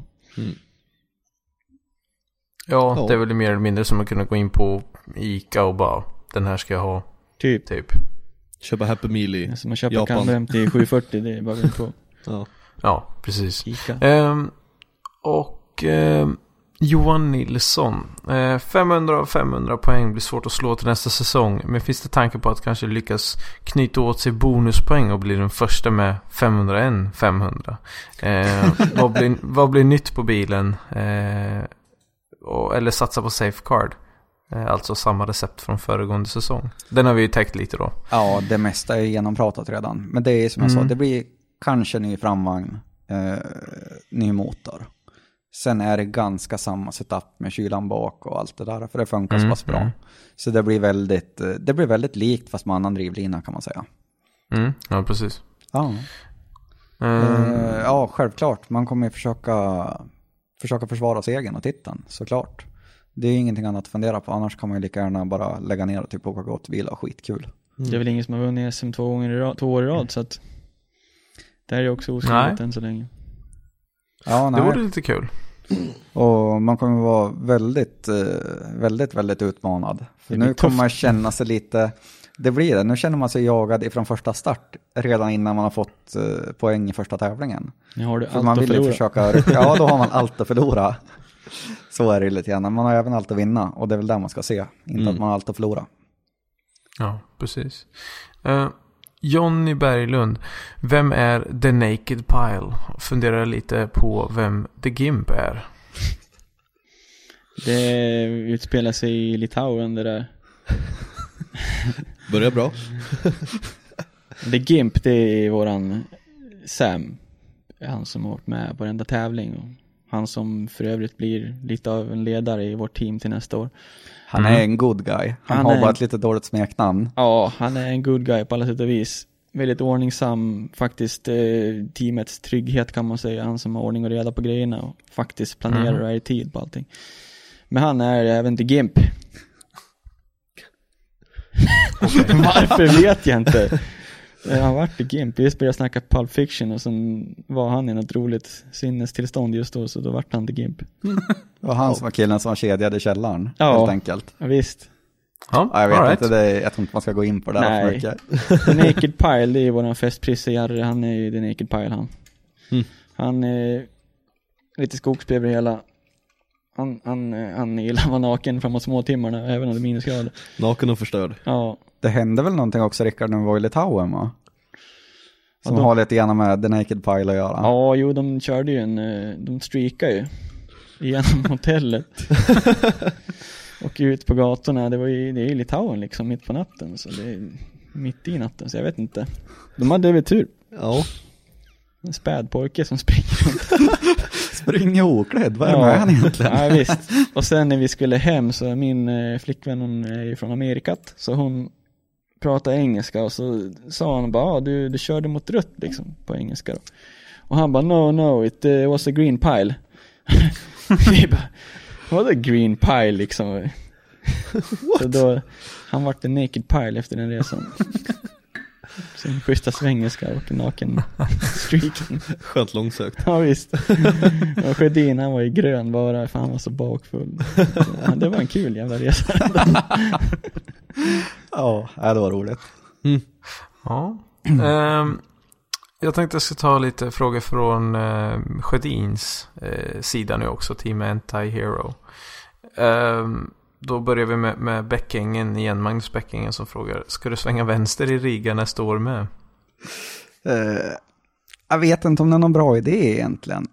Det var så här att när vi kom till Riga vi skulle åka Allstar då var det väl, jag tror det var första kvällen vi kom dit, så vi hade i princip, vi kom ju ungefär mitt på dagen, vi gick och käkade lite grann och installerade oss på hotell och lite så, eller om det var andra kvällen, jag minns inte riktigt nu. Då hotellet låg efter en huvudgata som var, om det var 2 eller 3 filer åt varje håll. Och det här var alltså klockan 11, kanske 11:30 en torsdag kväll, tror jag det var. Och kika lite grann. Hotellet låg bakom några betongmurar, stora murar som man såg inte ut på gatan. Utan man fick sticka ut nosen på bilen och så kolla höger vänster. Ja, klart, det var bara att åka. Så körde ut ur den där portalen genom muren, svänger vänster och det är bara mörkt efter den där gatan och jättelite trafik. Vi såg ingen bilar någonstans. Förutom en enda bil som stod med lamporna avstängt parkerad efter kanten, kanske 150 meter bort där till vänster dit vi skulle. Då visade det sig att det är en polisbil. Så då kliver det ur en kar där och stoppar oss, vinkar in oss efter kanten och jag tänkte bara shit, vad är det här? Vad blir det av det här? Då hade vi ju, till att börja med, i de där länderna finns nästan ingen pick-up-ekipage alls. Och vi åkte min pickup då som är ganska stor. Så att de såg ju på en gång att det här är någon som inte har hemma här. Här har vi någon vi kan leka lite med. Så de vinkade in oss efter kanten. Han frågade vad vi håller på med för någonting. Och tog mitt körkort. Och jag sa att vi ska åka och äta. Det är sent på kvällen, vi ska bara käka, så ska vi tillbaka till hotellet. Och då säger han: But Frederick, när han tittar på mitt körkort, you made an impossible turn. Och jag tänkte att shit, vad fan, nej. Yes. Vi kom ifrån hotellet här borta, började förklara. Och han var jättedålig på engelska. Förklara för han, vi svängde bara ut här borta. Ja, då menar han på att han såg det, men då upprepar han igen: Frederick, you have to understand, you made an impossible turn. Here in Latvia, we have rules. You can't do as home in Sweden. Okej, tänkte jag. Ja, jag tänkte att det är bara lyssna på vad han säger och spela med här. För det här kan gå hur som helst. Han ber mig kliva ur bilen. Vi var 5 pers i bilen då, tror jag. Så går vi och ställer oss bakom bilen. Och då förklarar han för mig att det här kommer att kosta pengar, som du förstår. Och jag kände direkt att det här är bara att spela med på. Så jag sa det: ja, det är inget problem, det förstår jag också. Har jag gjort fel så får jag göra rätt för mig. Men det kan väl du och jag lösa här och nu, va? Och då växlar han över, det var ju precis det han ville. Men då växlar han över och så säger han att jaha, du vill ha det på det viset. Ja, du måste ju förstå att eftersom att jag hade ju ingen sån här, den blåa delen på registreringsbeviset ska man ha med sig när man åker utomlands, den vill han ju se, den hade jag ju inte, utan det hade jag helt förträngt att man var tvungen att ha med sig. Så han menar på att bilen kunde vara stulen, han kunde arrestera mig och allt vad det var och beslagta bilen. Och då sa jag lite skämtsamt till han att det vore ju inget bra, för jag har ju min trailer, vi är här och kör bilracing, jag har min trailer på banan och racebilen, då får jag inte hem de grejerna, garva lite så då. Tittade han bara allvarligt på mig, så sa han: we confiscate also the trailer. så det var inte så bra. Och jag frågade vad det kostade. Då sa han att gå tillbaka till din bil, så går jag tillbaka till min bil. Sen tar du ett papper, så tar du 40 euro, dubbelviker pappret, lämnar pengarna i mitten på pappret, så kommer du tillbaka till min bil. Och då fick jag gå till passagerarsidan där hans poliskollega satt och hånflina när jag kom promenerandes emot dem. Och lämna fram pappret, han öppnade pappret, kollade så det var 40 euro, gav tillbaka pappret, flina och sen var det bara åka. Det var lite obehagligt faktiskt, för man vet inte vad som kan hända. Det är inte känt för att vara helt rumsrent vad gäller lite poliser och allting där. Ja, det var sådär. Men vi garvade ju efteråt när det gick bra, samtidigt som man blir upprörd också. Vad håller de på med för någonting? Men de tjänar ju så lite pengar och allting, så att det blir korruption av allt. Så är det. Och inte testa dem heller på beslagtagningen heller. Nej, we confiscate the trailer. Ja, we confiscate also the trailer. Nej, man vill inte chansa, utan det är bara jag som de säger. Är det inte mera pengar så är det värt att slippa besvär. Det är bara att ge dem pengarna och åka. Blir ännu dyrare att vara tjurig en hel kväll också. Så. Ja, man vet inte vad det kan sluta med. Nej, exakt. Jag menar, du har missat att ta med dig ett viktigt papper. Okej, det kan vara värt 400 spänn. Ja, det kan det absolut vara mot vad det kan ställa till med. Men han var ju helt inne på att du har ju stulit bilen, men får jag de här pengarna av det, då är det grönt liksom. Det var lite den stämningen faktiskt. Och det var snor bilen. Åker du fast är det 40 spänn liksom. Alltså 40 euro, jag tror det skulle vara mer de ville ha. Jag klarar mig bra. Jag hörde någon som var fått betala 20 också faktiskt. Oj, alltså. Så, jag vet inte, de är inte så dyra. Jag kan säga så här att utan att nämna några namn, när vi var i Riga så var det helt plötsligt 20 000 svenska började budet på.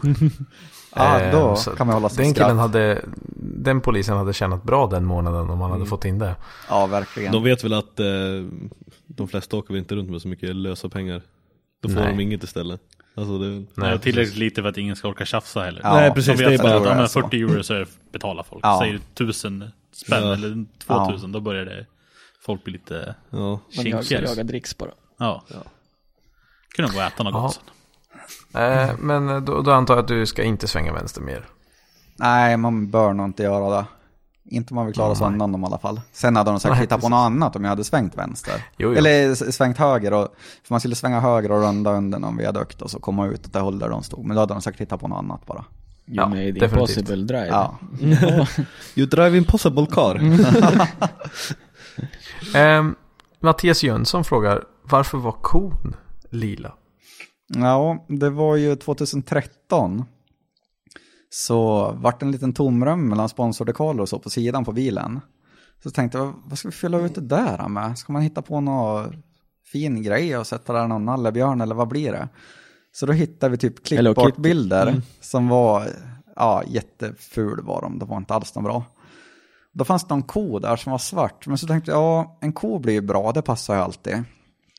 Och sen... men så är det ju. Sitter fel rum för att prata illa om kossor nu. Men sen tänkte vi, vad kan vara för färg det? Ja, men lila har ju inte på något annat, så det missmatchar ju totalt. Så vi gör en lila ko. Och sen kan man ju alltid göra en och dömar. Så skrev en text i gult på kon. Det stod fuck off, let's go off pissed. Det är helt ologiskt. It makes no sense. Men det kändes rätt för stunden. Vi var bara trötta och stressade. Det var som vanligt den gången också. Ja, det är bra. Vem fan är du?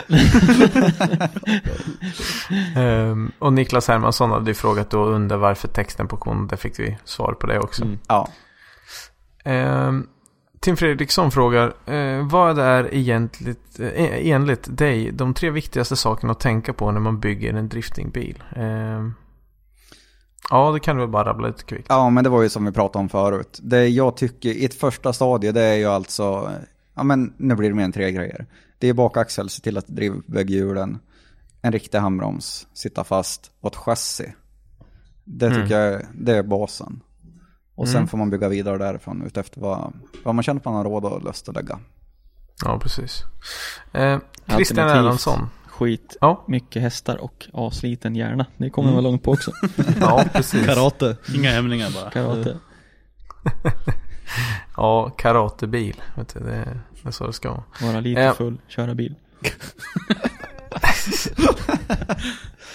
Citerar vi. Ja.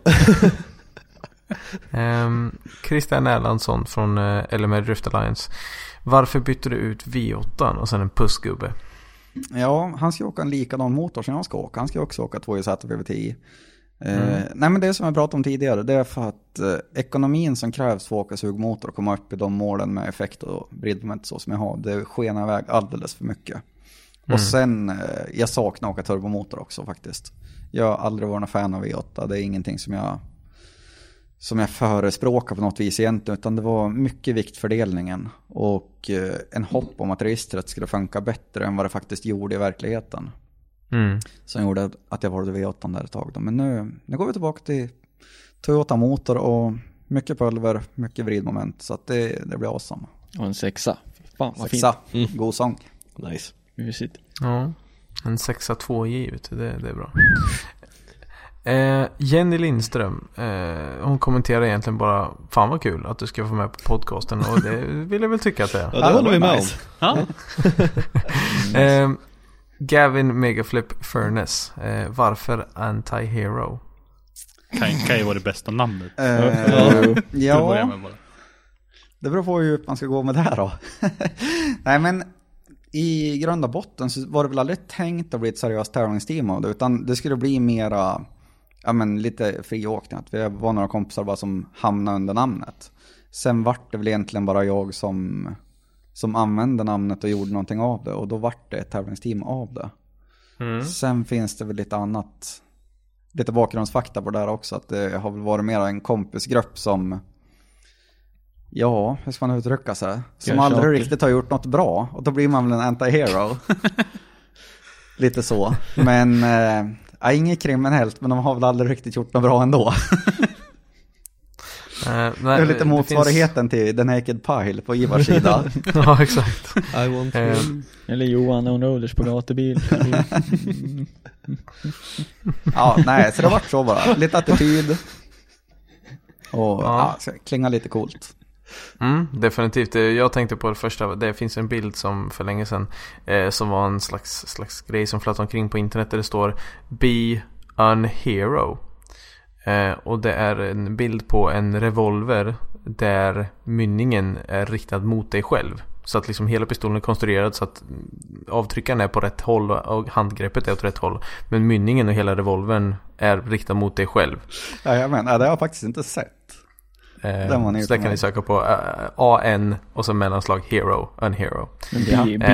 Hero, det är ju GoPro, är det inte? Ja, det är det. Ja, precis. Så att det här var lite före deras tid, men ja, det var det första jag tänkte på, som bara, nej, det är väldigt opassande att ha drifting till. Det måste betyda någonting annat. Ja, nej, det var bara en rolig grej i grund och botten. Nej, det är ett coolt namn. Sen är det helt kvar. John von Ballong. Jag har hört att du inte gymmar hela kroppen. Stämmer det verkligen? Ja, det stämmer jättebra. Jag gymmar ingen del av kroppen. Så det är helt fantastiskt vad han fick rätt på den frågan. Ja, det är bra. Kort och koncist. Ingen true drifter gör. Ja, nej, man skulle bara röra lite gärna på sig faktiskt. Det hade varit schysst för att hålla lite koncentration i slutet på dagarna. Det är tuffa dagar vi har, även fast vi bara kör bil som många tycker. Så kräver det sjukt mycket fokus. Och lite fysik där bakom hade ju inte skadat. Man har aldrig varit så stark som innan bilintresset. Liksom.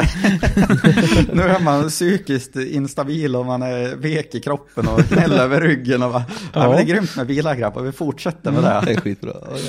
Bästa träningen är när man kör ZF-lådor. Då får du i alla fall lite motion en gång i veckan och byta låda liksom. Ja, men du tittar stark ut. Spelar du växellåda? Ja, och sen kan man göra som en del som inte har styrservo. Det är också fint. Det blir man ganska stark utav efter en stund också. Speciellt då om man kör ingen styrservo, och sen får man då till exempel som Driftworks-grejen att styrningen hamnar off-center så att den låser sig. Då får man ju ta i för kung fosterland innan man kommer tillbaks. Då lär man vara balt alltså. Man måste klara av stark balt. Karel ska man vara, min polare, han är balt lite grann. Check. Stark som fan. Ja, han har ingen servo. Han tyckte jag var konstig när jag bad om servo. Varför inte det fanns när vi skulle drifta lite med hans E30 på gatubil. Han var, vadå? Det är bara styra. Jag var men klipper fingrarna på ekrarna i ratten när man får returkast eller. Aj. Fick på en riktig repa och rök ner hela läktaren, och sen nästa varv då var man tvungen att justera lite, och då var man ju tvåa direkt. Det var ju bara att hålla i sig liksom. Karl, han klämde en mango när vi snurrade där. Lite för hög hastighet.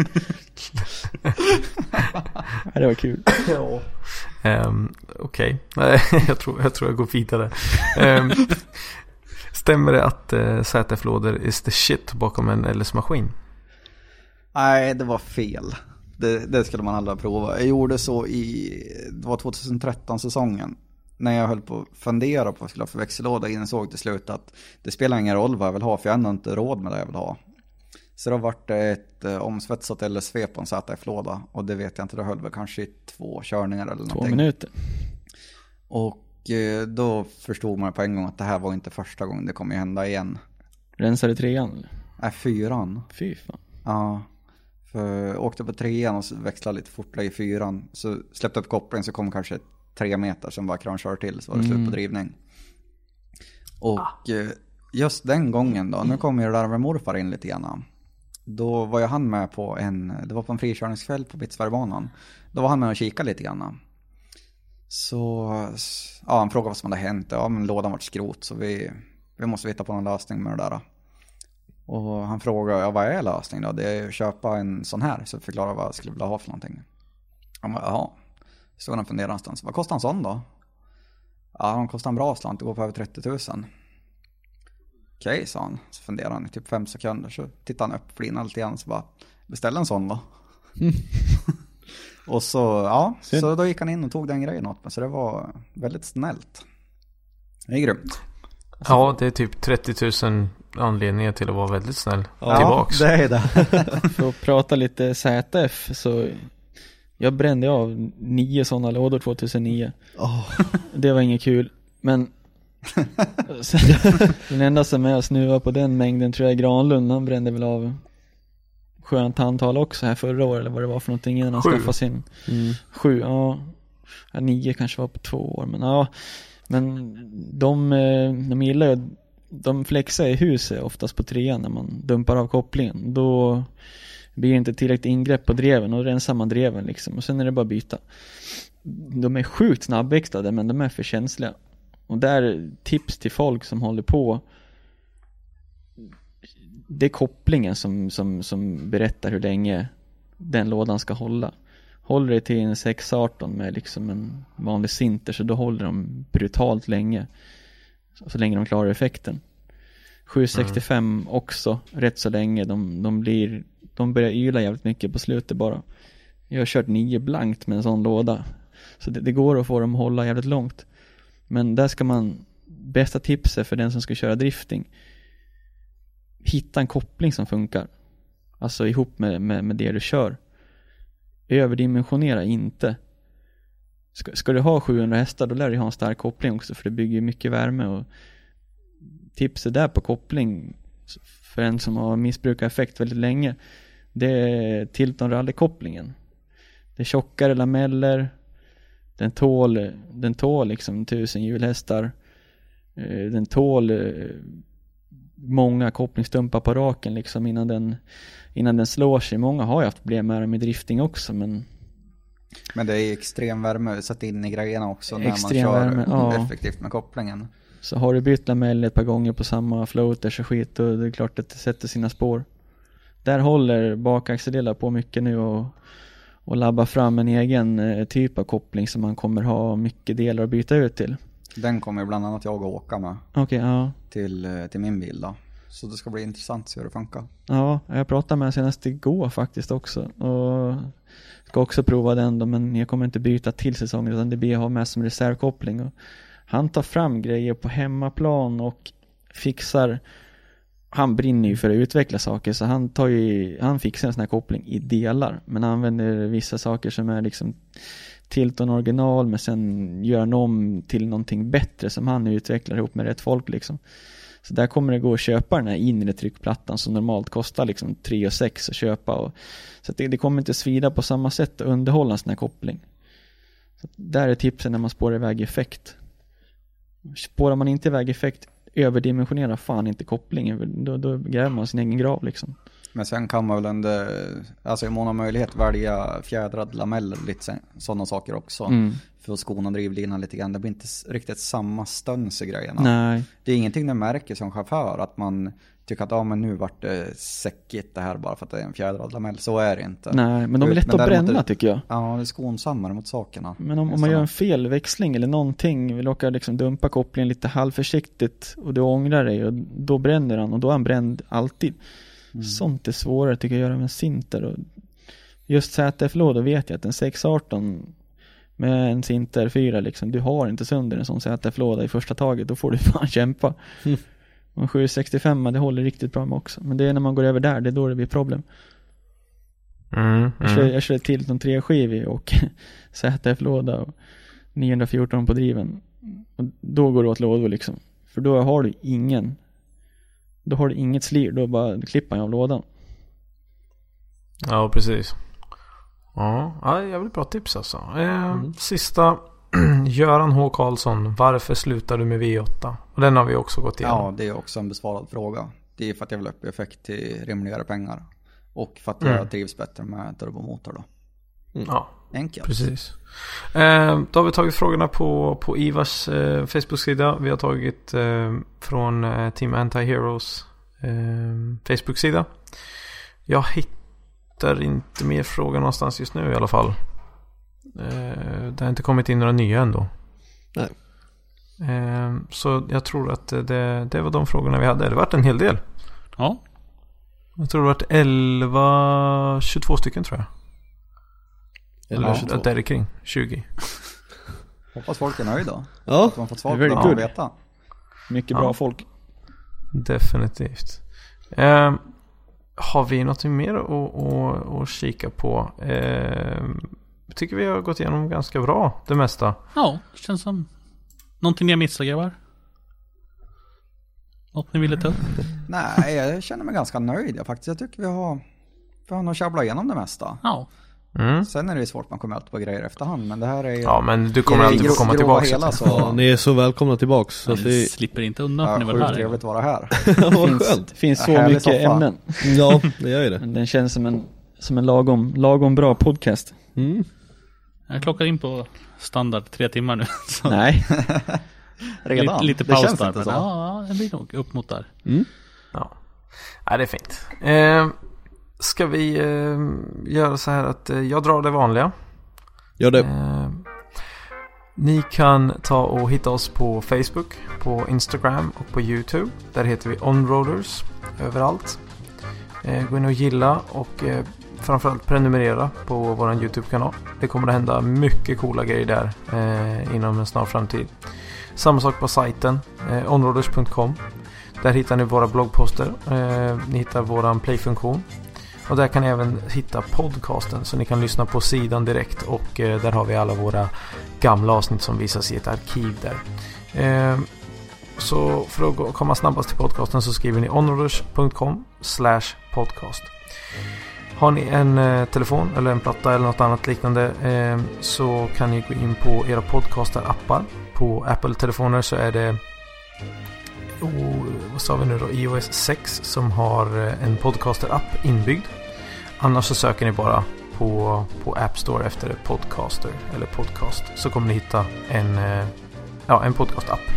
För er som kör Android så är det Google Play-butiken som gäller. Där är det Pocketcast eller Podcast Addict som vi rekommenderar. Podcast Addict är gratis och Pocketcast kostar 22 spänn. Är man lite snobbig så som Micke, då kör man Pocketcast. Yep. Du hatar fula saker. Som sagt, livet är för kort för fula appar. Bästa motiveringen 2015. Och när ni väl har tankat och installerat den här appen så går ni in så söker ni bara på Onroaders, trycker på subscribe eller prenumerera och så sätter ni även ett betyg där. Viktigt att ni söker på Onroaders och sätter ett 5-stjärnigt betyg eller högsta betyg på både iTunes och de här andra apparna som finns. Det är viktigt. Bästa kille och sådana grejer. Ja, sådana grejer. Det är mycket viktigt. Och det är viktigt för att vi ska kunna fortsätta hålla på med det här och att vi kommer upp i listorna så att fler kan höra. Så det är liksom tipsa alla ni känner om det som är bilintresserade. Det är inte så jävla svårt. Folk tror att en podcast är någonting från yttre rymden. Det handlar om tre klick på telefon så är det klart. Svårare än så är det inte. Går att ladda ner också i den här podcasten på iPhone så kan man spela lite grann när man har tid över och sen kan man pausa det. Sen när man går ur den så pausar den automatiskt och ska vara vidare när man slår igång den igen. Så att den är ju, du behöver inte ha 3 timmar över att köra liksom. Det är det som är schysst med den tycker jag. Nej, kör lite då och då och sen lyssna när det passar. När du kör bil, ut och går med hunden, sitter och jobbar. Hundfan. Sitter på toa. Perfekt. Garaget. Garaget. Ja, det är väl det. Och sen så har vi vårt erbjudande nu då i våran store. I Onroad Store så har vi fått in lite nya kläder. Så vi har lite olika färger på t-shirtarna och sådär. Och sen nu har vi specialerbjudandet om du köper en hoodie och en t-shirt, så får du t-shirten för bara 149 spänn. Och skriver du dessutom podcast som kod så får du 10% på hela köpet. Så då blir det en jävla massa rabatter helt plötsligt om du köper både en t-shirt och en hoodie. Nästan gratis. Nästan gratis. Och det hjälper oss att hålla på med det vi gör. Så gå gärna in och handla om ni vill supporta oss. Ja, och sen kan vi ju säga så här att det finns ju ingen hittills som har sagt att hoodiesen och t-shirten inte är sköna. Nej, det har inte hänt. Så att det är inte bara att ni ska hjälpa oss utan få en jävligt skön tröja som jag bokstavligt talat utan att ljuga åker i den Onroaders-tröjan varenda dag till jobbet. Och för att sen byta om till mina jobbkläder. Det finns ingen bättre tröja. Så in och handla en sån jävel. Det är väl det vanliga sponsordravlet, tror jag. Sjödin, har du en Facebook-sida och Instagram och lite sånt som du vill pitcha? Yes, vi finns ju på, jag och teamet och såklart, som gör så sjukt mycket för mig. På Facebook, Team Antero Drifting, och på Instagram, Team Antero Drifting. That's it. Right. Okay. Så där kan man se vad vi håller på med. Har du, vill du tacka lite sponsorer så här? Du har nämnt ett par stycken här nu, men du får gärna tacka de som hjälper dig ändå. Ja, det är en hel liga är det. Det har ju varit nu i säsongen 2014 så har det varit vårt familjeåkeri då, Sundsvallsmark Transport. Det har varit Raider Power, Stanstech, det har varit Morfar då bland annat. Det har varit Bekab, Svartviks svarvteknik. Det har varit 24V, hjälp, det är så många det här alltså. Åkerens entreprenad. Det har varit så många, det är så himla lätt att glömma när det blir så här. Men jag vill tacka alla, och även om det inte varit nämnt nu så är ni jätteuppskattad. Verkligen stort tack för hjälpen under säsongen 2014. Och även mitt fantastiska team som lägger så mycket tid och energi och engagemang och brinner för det här precis lika mycket som jag. Det är grymt vad alla ställer upp. Och även min familj och min sambo framförallt som står ut med det här. Ja, det verkar vara ganska återkommande det här med sambos. Ivars, har du folk som har hjälpt dig? Vi vet ju om du är stor. Du är stor. Oj. 1,77. Damn! Jag tänkte på din kilo, ja. på din stor kille. Facebook-sida. Ja, den är faktiskt stor. Jag tror att få followers på Facebook så typ ska det inte vara grym. Du ska bara göra roliga grejer, tror jag. Trimma skiten en gammal M5 med skinnpaj liksom och köra på motorvägen, då ger det effekt liksom. Mycket börna. Men jag skulle väl vilja tacka de sponsorer som har varit den här säsongen. De kommer vara med och representera. Jag tror nästan ska tippa att alla som varit med i år kommer med nästa år också. Och uppställningen till nästa år, det är Rallyshop, ny sponsor. Styling for you, smörjteknik med oljorna. Nuke Performance är tillbaks. De har varit med och hjälpt mig förut och de är med nu igen. Jap Tuning, Fast Car, Radio Power, LMR, bakaxeldelar. Sveabil har alltid varit med sedan 2007 också. Så om det händer någonting med kardan så är de nog inte bang på att hjälpa till där. Så otroligt tacksam. Det går inte utan dem. Nej, det är viktigt att man har folk som hjälper en. Vart kan vi hitta dig på Facebook och Instagram? Min Facebook, det är Ivars som mitt efternamn. Och sen production med engelsk stavning. Sen på Instagram har jag använt till att typ sätta filter på bilderna och sen sätta ut dem på Facebook. Men jag har nyss hittat på att man kan se mycket followers man har. Så det är folk som har listat ut att jag har en Instagram också. Den heter samma sak, så det har väl inte varit så svårt att hitta kanske. Nej. Så den är Ivars production där också. Då så. Får man se bilder på hundar och lite mixat. En eldstock som brinner och såna här grejer också. Så det, den är inte helt designated till romantiska bilder med filter. Ja, visst. Dricker hallonsoppa med bruden. Jag måste bara få göra om det här. Jag skäms lite genom min sponsorpresentation. Jag måste få ta den från grunda botten. Nu är jag förberedd. Jag måste vara förberedd på frågan. För att liksom... Ja, precis. Man är med på noterna. Ja, vi tar dem bara utan inbördesordning då. Det är Sundsvalls Mark och Transport, Bekab, Motornord, Morfar, Åkerlund, Svartviks Varvteknik, Carson Wheels, Ljunggrens Motorteknik och LMR. Och dessutom sist men inte minst Vinyl Design som har gjort layouten på bilen och även hela den biten då med montering. De vill jag tacka. Grymt. Då så. Då fick vi med allihopa. Det är det. Man ska aldrig bli frågad någonting som man kan. Nej, det är lite så. Frågar du mig vad för kod för mitt bankkort så kan jag inte. Då kommer du glömma bort för alltid. Jag måste stå vid bankomaten när jag ska använda den liksom. Det är kanske inte där man är så ofta nu för tiden. Nej. Ja, det är väl ungefär det vi hade för dagens podcast. Ja, det... Ska jag ta sista frågan då? Vem vinner nästa år? Jag. Woo! Revansch. Jag tycker det här samtalet flyter på så bra här idag.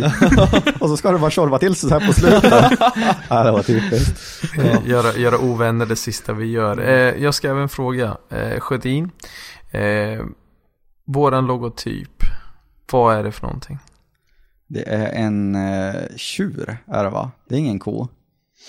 Eller? Har jag fel? Är det en ko? Det finns inget rätt svar. Okej. Ja, men då är det en ko. Det är roligare. Ja, jag tror det där är en ko. Det är en kossa alltså. Det är ingen nosring. Det är i och för sig inget tjurar föds med heller. Det vore lite weird faktiskt. Han ser lumsk ut, det är en sak som är säker. Ja, klart opålitlig. Gris, lite gris. Ja, okej. Ja, det är intressant. Och Sjödin, vem skulle du vilja lyssna på nästa podcast? Eller på en framtida podcast rättare sagt. Oj. Siepert, eller vad heter han? Peter Siepert. Jag skulle vilja lyssna på Martinsson. En kille som imponerar lite grann med sin puts och han är väldigt duktig. Alltså bygga, konstruera, fixa och dona. Det hade varit lite kul att ha hört mer om han. För jag tror inte det är så många som vet så mycket om Dennis. Nej, vad han håller sig till sig själv. Ja. Jo, absolut. Det hade varit lite intressant. Ja, han lägger upp jävligt coola bilder på sina motorer. Man ser att han tar det lite till nästa nivå i sina detaljer. Ja, definitivt. Och Ivars då, vem skulle du vilja se? Eller höra rättare sagt? Fan, vem skulle jag vilja höra?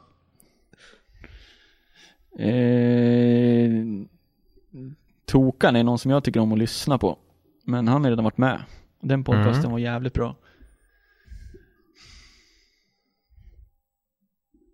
Svåraste frågan på dagen. Svårt det var. De här oförberedda frågorna, de är hemska alltså när man inte får någon de som är roliga. Ja, visst. Ja, för eran del, ja. Ja, Granlund har varit med också. Ska vi hålla oss till Peter Siepens då kanske? Peter Siepens skulle jag vilja med i podcast. Jag fick se en bild nyss. Sjödins brorsa gav mig en bild där och visade.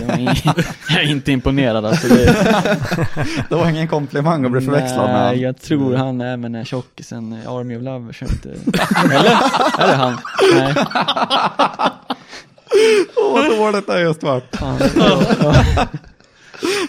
Han såg inte ut som någon jag vill snacka med i alla fall. Jo, men var inte han med hon till De Paula, eller vem var det? De var restaurant och gjorde något program. Di Paolo. Jag ser för jävla lite på tv. Ja, det är gammalt. Aha, okay. Det var på den tiden jag kollade på tv. Ja. Jag tänkte så här, det måste inte vara en förare. Det kan vara alltså någon som jobbar hos någon sponsor, alltså någon som har ett företag, någon som hjälper till mycket, någon som håller i tävlingar. Alltså som inte är nämnd förut, det är svårt. Då är liksom Mikael Lemär i en sköning liksom, han har ju för mycket fingrar med i spel överallt, så han borde ju, men samtidigt den podcasten skulle inte ens jag kunna lyssna på. Det skulle ta för lång tid tror jag. Det blir för mycket att säga då. Men nej, fan vad dålig jag var på det där då. Du vill bara höra dig själv, eller hur? Ja, exakt. Jag vill ha mig själv på podcast. Jag skulle kunna tänka mig, för att få lite sköna historier från förut. En classic för mig är att vara en sidekick i podcast. Så, som jag var med Jocke och nu också, att vi liksom är två. Men någon som jag skulle vilja in och kanske vara sidekick till då också, det är Karel Sill här då. Och snacka lite gamla BMW-grejer. Vad vi håller på med när vi började intresset liksom. För det gjorde vi i princip ihop, och det var liksom en lite kapprustning ihop. Ja, precis. Nej, vi får köra den. Ja, definitivt. Karel har vi pratat med tidigare, så det kan absolut hända. Och Martinsson ska vi jaga efter också. Ja, det var en bra idé. Ja, jag vill också vilja höra mer om. Han är lite blyg, får se vad han har att säga. Ja, det kan bli kul. Ja, super tack för att du åkte alla dessa mil, Sjödin. Det har varit grymt härligt att ha dig med. Ja, tack för att jag fick komma. Skitkul faktiskt. Nu ska vi bara göra det bästa med den här resan också. Nu ska vi åka och serva en grävmaskin. Sen ska vi åka hem till Sundsvall. Igen ska vi jobba imorgon bitti, så det här blir awesome. Kul. Det är därför jag är lillebror med. Ja, nej, men livet är fantastiskt ibland. Nej, tack så jävla mycket. Ja, tack så mycket. Ja, tack själv allihopa. Ja, Rickard också såklart. Ja, jag tänkte säga det. Alla de milen som Rickard har åkt också. Det har varit en läskig resa hit, har det varit. Ja, jag förstod det. Nej. Ja, nej, jag tänkte väl säga hej då och sköta om mig för fan. Kör försiktigt, Sjödin, och sen så kommer vi ses i sommar. Absolut. Det gör vi. Gött. Tack, Chip och Hike. Tack så mycket. Hej. Puss. Hej på det.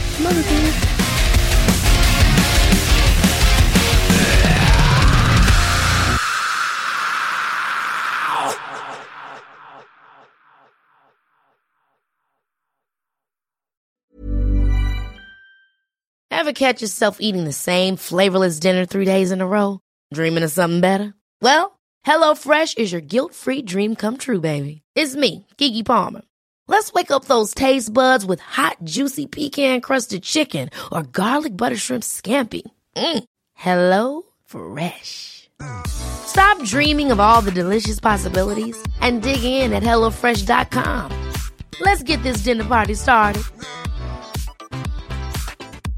Hey, it's Paige DeSorbo from Giggly Squad. High quality fashion without the price tag. Say hello to Quince. I'm snagging high-end essentials like cozy cashmere sweaters, sleek leather jackets, fine jewelry, and so much more. With Quince being 50 to 80% less than similar brands. And they partner with factories that prioritize safe, ethical, and responsible manufacturing. I love that. Luxury quality within reach. Go to quince.com/style to get free shipping and 365-day returns on your next order. Quince.com/style.